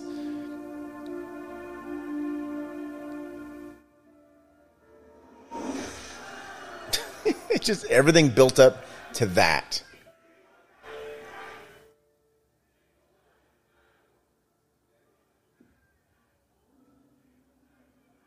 Oh, I didn't even notice that. He was still alive. He was still twitching.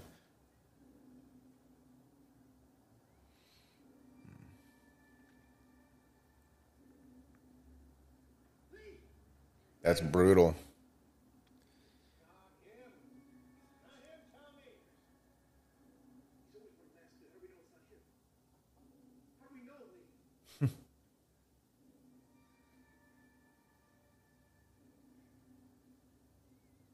How would we know?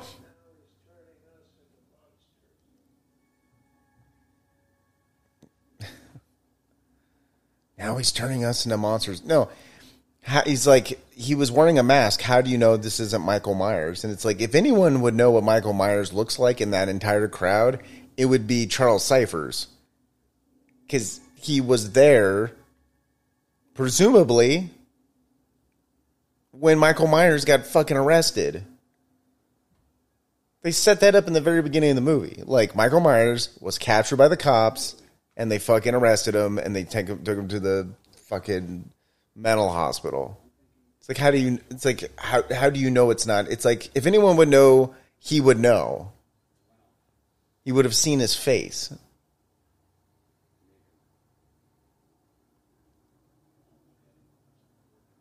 Then you got David Byrne here doing the old switcheroo with the pistols. Well, revolver, technically. Again, horrible, negligent use of guns in this movie.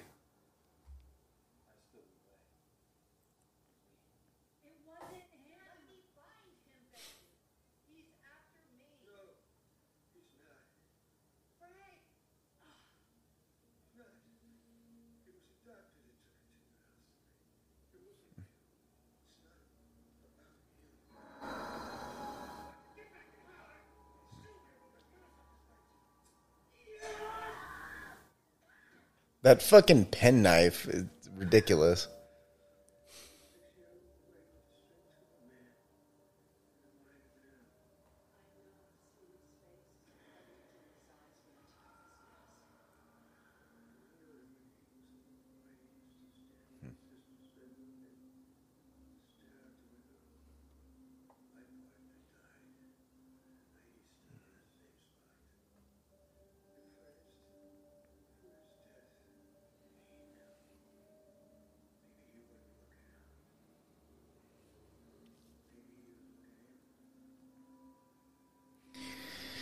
Now, that whole line is spooky. Like, why does Michael Myers stare out the window? And, like, maybe he's not looking out the window. Maybe he's looking at his own reflection.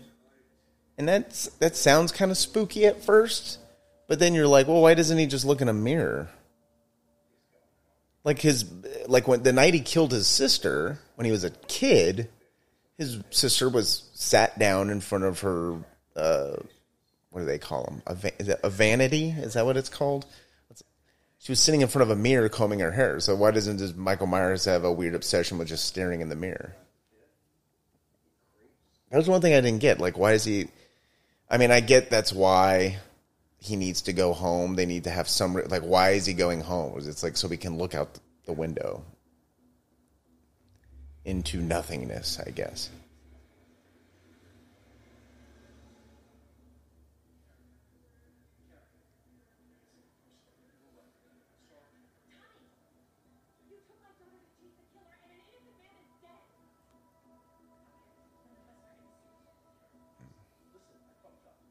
Also,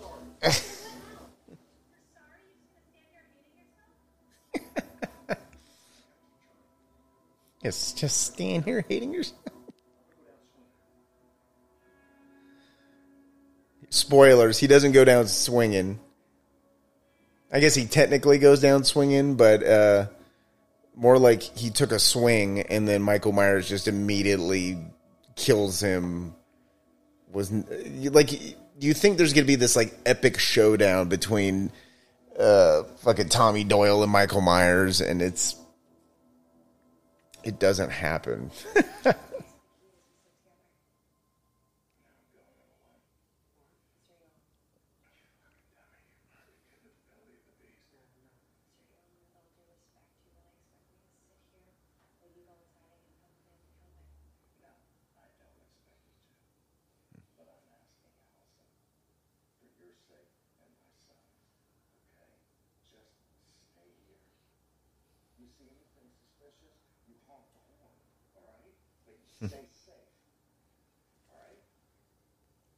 This part is just absurd. If you see anything suspicious, honk the horn. Which I think was kind of a missed opportunity. Like, if they had a scene where Michael Myers shows up and maybe kills the son and then just lays his dead body over the horn and you just hear the horn, and then Lonnie hears the horn from inside the house and is like, I hear the horn honking. When he goes to check, his son is just fucking leaned on the fucking wheel, like his head turned around, blood coming out of his mouth. Something like that would have, made sense. I guess none of this really makes sense, but I think that was a missed opportunity because they have this whole setup of like Lonnie has to go in the house by himself because he was too chicken to do it when he was a kid.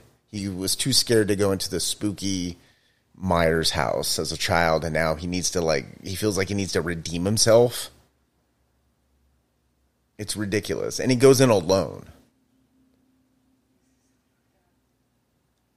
And his son and Laurie's daughter let him go in alone. And keep in mind, they're all armed. They were armed this entire time. It's like, no, you guys wait here.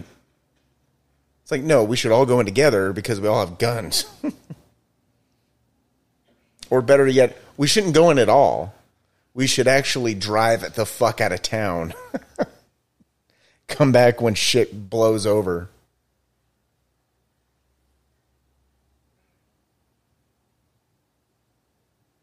That was another thing that I think he says it once.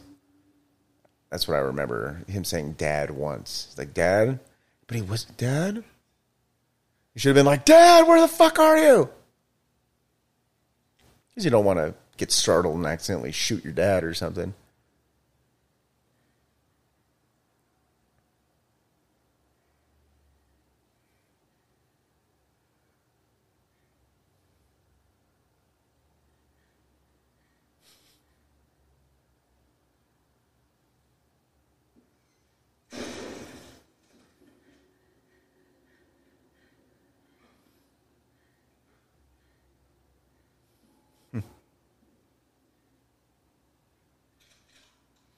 Yeah, that was weird. That was a weird little thing. There was like a light. There was like light coming out of the closet. But then when they opened the closet, there was like no light in the closet.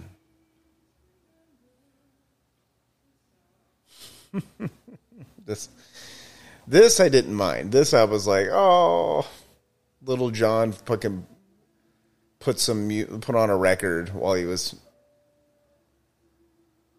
fucking bleeding out on the floor, holding Big John.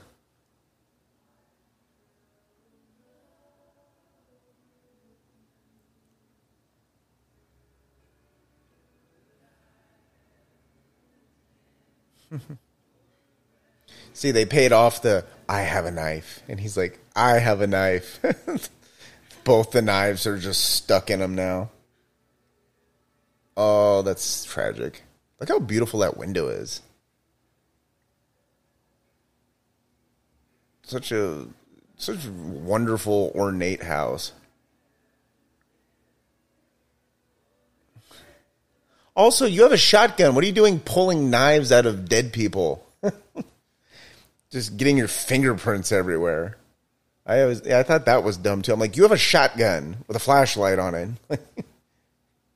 Like, I might need this fucking kitchen knife to do hand-to-hand fucking Sayak Kali against fucking Michael Myers. Also, this motherfucker goes off on his own. It's like, what are you doing going off on your own?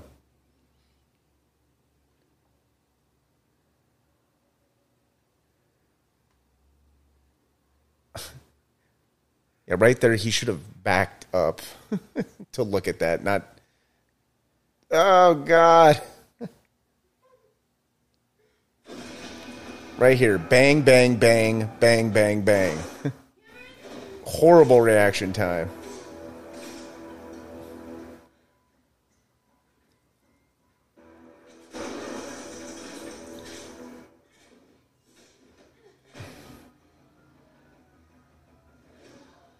Another glimpse into Michael Myers' impervious,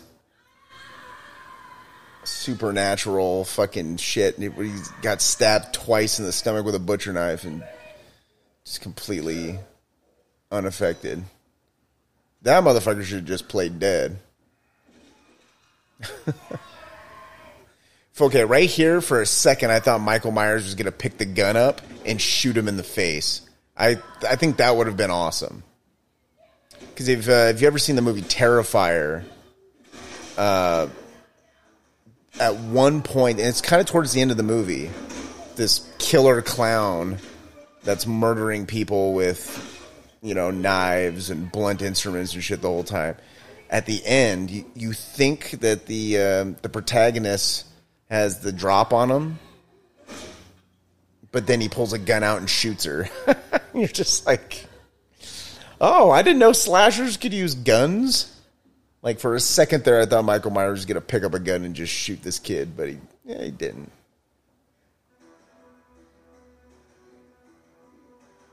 Instead, he does this.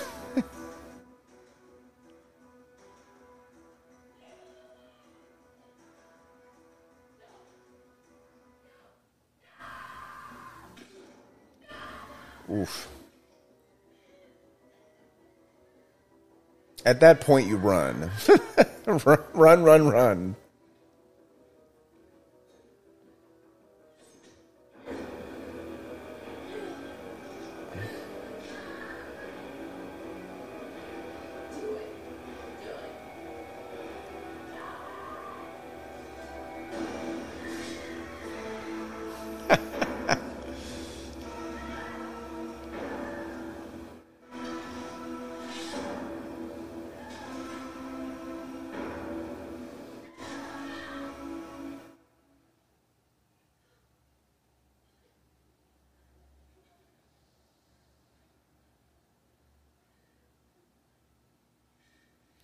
I just think it was like she randomly found.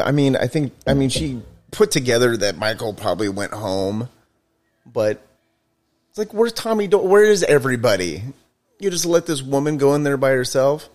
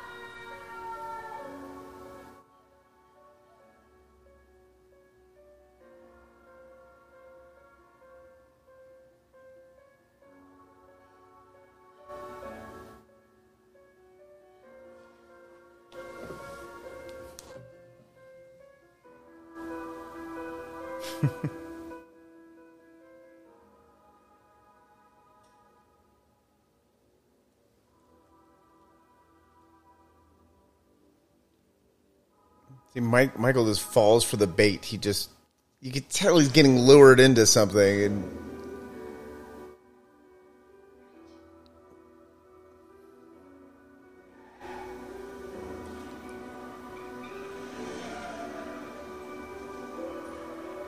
and they show a little bit of his face, not too much.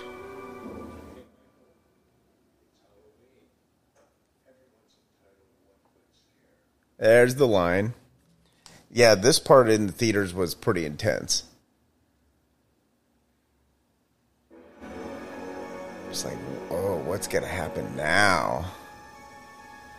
They got them fucking drop on him. They got him surrounded.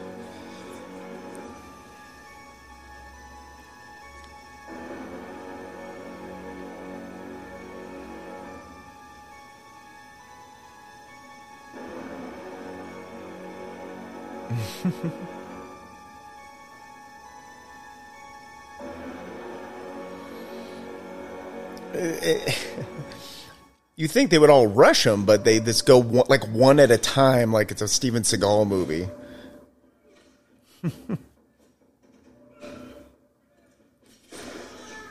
Hey, there's Tiger Guy from the hospital.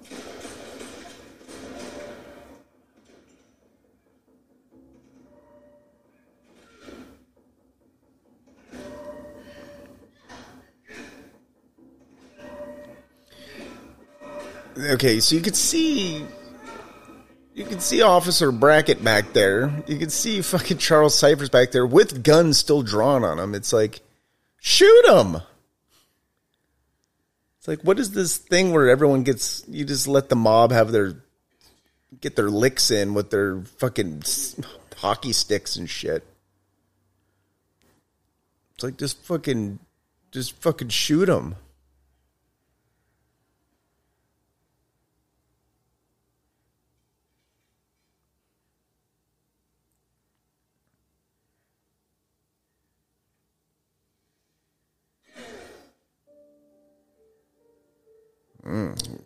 Not an innocent woman anymore.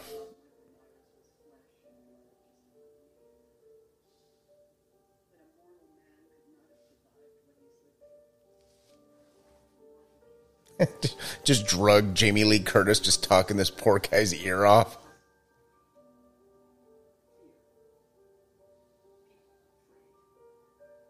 She's just sitting there with a fucking...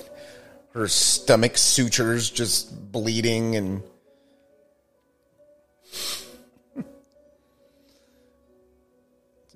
Oh, God.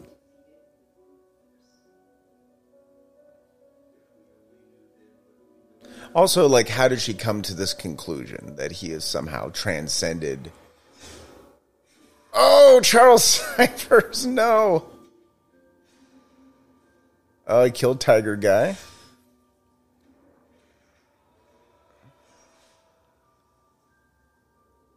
And then he just V for Vendettas this whole mob of people.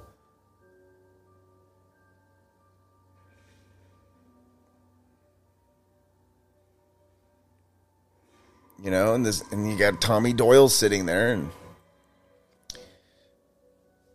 Tommy Doyle just looks like an ass by the end of this fucking movie. He just talked all that shit, riled up a whole bunch of people.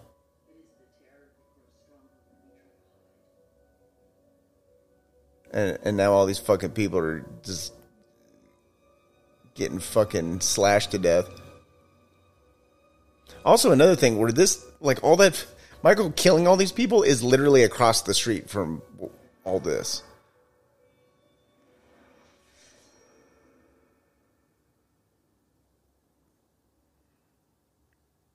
Come on, Tommy Doyle, you had the more ranged weapon. You had a baseball bat. You couldn't get one hit off?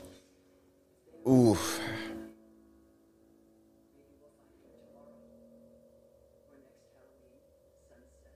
And also, Michael's kills get more sort of like personal.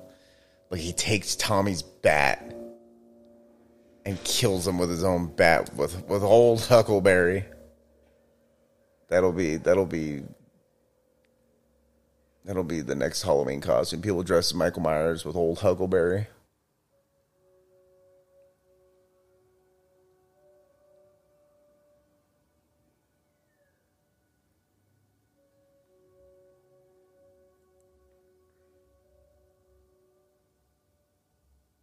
And they let this poor lady just walk. They let poor Karen just walk into a crime scene.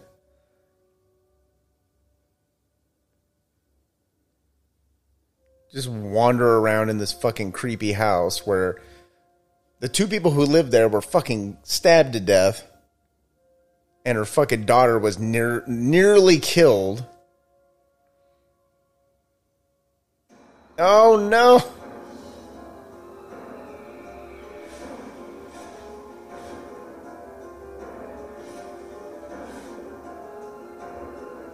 Yeah, that house needs to be burnt to the ground. That house has got way too much evil in it. Half the fucking characters in the movie died in that house. And there we go. The supernatural element goes up another notch. Because it's like, how did he get in the house? The house is surrounded by cops. He just sort of materialized in the house.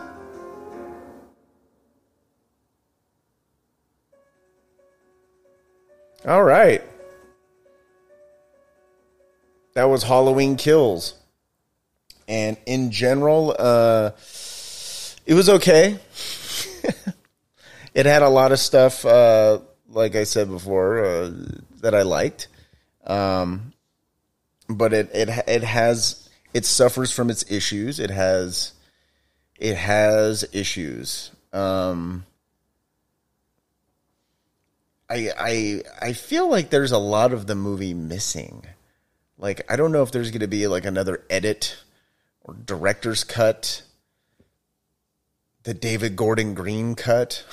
I feel like there's a lot missing in this movie, and I don't know. I definitely think the Halloween 2018 was a better film. But this one kind of fell short. I mean, it did set up a lot of possibilities of things to come in Halloween Ends, but I don't know. I don't know where it's gonna go. I don't know where it's gonna go from here. I just picture Halloween Ends is gonna set up somewhat of a cliffhanger of like, maybe there'll be another Halloween. I don't know. I'm hoping that they go for the I don't know, they just grab some stuff from some of the older movies. The Silver Shamrock, Stonehenge pagan magic fucking thing. I think that should be tapped into. Because Halloween 3 Season of the Witch exists in just its own world. It just exists inside of that movie. It was never really expanded on in any of the other Halloween films. So, that could be a thing. But I don't know. A lot of people were really fucking drunk at the movies last night. Like, good Lord. There was a few people there dressed as Michael Myers. I thought that was fun. But yeah, I mean, would I recommend this movie? Yeah, I'd recommend it for around Halloween time. Sure. Go ahead and watch that.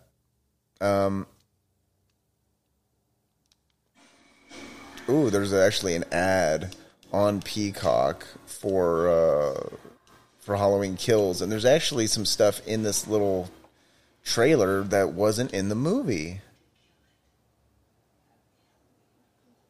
There was briefly a little shot of young Lonnie he was walking down the street, and and Michael was kind of peeking out from behind a hedge like he was in the first movie. And that was in that little trailer for it, but it wasn't in the movie. That's cool. See, I knew there's got to be tons of extra footage that just wasn't fucking used, and I'd really like to see what wasn't used. Because I'm sure they're going to come out with another edit of this movie.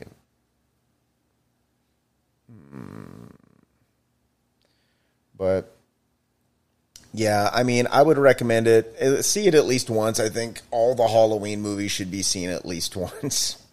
And this one's good with like a group of people. You want to sit around, you have Peacock, and you want to watch a scary movie with your friends or family. Like, watch this. It's got good kills. It's a decent slasher movie, but it lacks in story and character development. But we got another chance at this, and Halloween ends, so we will see what happens there. What else? I guess real quick, I'll talk about. I did see Lamb, and starring Naomi Rapace and a bunch of Scandinavian dudes who all look the same. I thought that was a decent movie. I can definitely see people scratching their heads at the end, but it had a nice atmosphere. It was shot in a very beautiful location, and it was kind of a slow burn, and I probably won't see it again. Like, it was kind of like a one and done thing. I don't think there was enough story there for me to really care enough to see it again.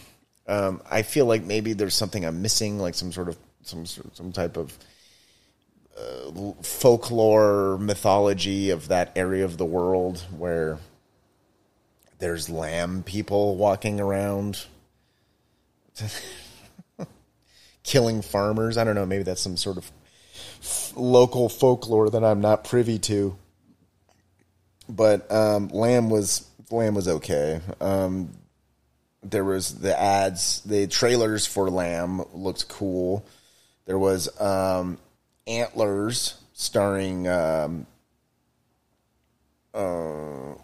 heard him called Fat Damon because he looks like a fat Matt Damon. He actually looks like half Matt Damon, half John C. Reilly. And that dude I think he was in Black Mass with Johnny Depp. He's been in a bunch of shit. I don't know the guy's name, but I do know he's from Dallas.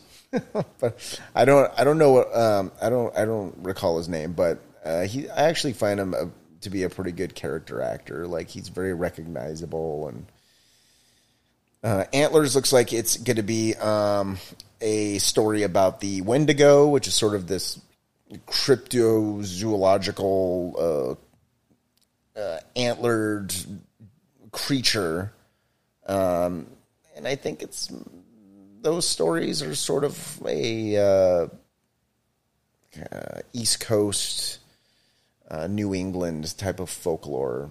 I don't know if it exists in any other culture, but it looks like. Well, remember the La Llorona that came out a few years ago? La Llorona, about some demon lady who drowned her kids, and now she's back to kill people modern day. I don't know. It looks like a good version of something like that. Like if somebody took some kind of local folklore, like the Mothman or the Jersey Devil or Slender Man, and actually made a good movie based on, that kind of folklore. Antlers, that looks kind of interesting. I'm going to keep an eye out. I'll probably see that when it comes out. Oh my God. Joel Coen of the Coen Brothers fame. His trailer for The Tragedy of Macbeth starring Denzel Washington and Frances McDormand, who Frances McDormand, we all know, is the Sherry Moon Zombie of the Coen Brothers universe. And it looks fantastic. The trailer is fairly short. It's very minimal. It doesn't spoil a fucking thing. But it looks great. I'm very stoked to see Denzel Washington in a Coen Brothers, or at least a Joel Coen film. I'm not a huge Shakespeare guy, but I know what little I do know about Macbeth. There's like a knight warrior guy who is visited by 3 witches, and I mean that's in the trailer, so I recognize that at least. But it looks great. I'm definitely going to see that. It's one of those trailers that you see and you're like, that's going to win every award next year. So yeah, The Tragedy of Macbeth. Check out that trailer. It looks awesome. And there was also Licorice Pizza by Paul Thomas Anderson. It looks like a very sweet coming of age story, and starring a bunch of people I don't know. It's sort of a boy meets girl, young love. They fall in love. Sort of like first love, early teenage kind of story, and starring Tom Waits is in it. Sean Penn is in it, reprising his role from Sam I Am, or I Am Sam, whatever that fucking movie was, and Bradley Cooper, who I hope is cast to play the Nature Boy Ric Flair in the upcoming Todd Phillips Hulk Hogan biopic. Todd Phillips, of course, is probably listening to this right now, so take notes, Todd. Let's see. Well, that's what I saw. Those are the trailers I saw when I went to go see Lamb. Also at Alamo Drafthouse. Alamo, reach out to me. I'll plug all your stuff until the end of time. Just give me some free movie tickets. You guys have a real good thing going on. Let's see. What have I watched at home? I watched Friday the 13th Part 5. One of my favorite Friday the 13th. It's got everything you would possibly ever want. It's got ample. It's got some of the best nudity in the whole series. It has cocaine and hot rods and jerry curls and a very high body count. And Jason Voorhees is not even in the movie, so that's fantastic. So if you're looking for some Halloween movies to watch, you can check out Friday the 13th Part 5. If you want to watch something at home, you can watch Halloween Kills. It is on Peacock right now. And you can, I don't know if Lamb is streaming anywhere, but if you want to go out to the theaters, go see Lamb. It's something weird. It's something different. Anyhow, that's the end of my commentary for Halloween Kills, directed by that one guy, David Gordon Green. And yes, I will be back. I'll be back in a couple of days with another episode of the Skeleton Factory podcast, making your Halloween, your October better, one movie at a time. All right, till next time, have a good one. Bye-bye.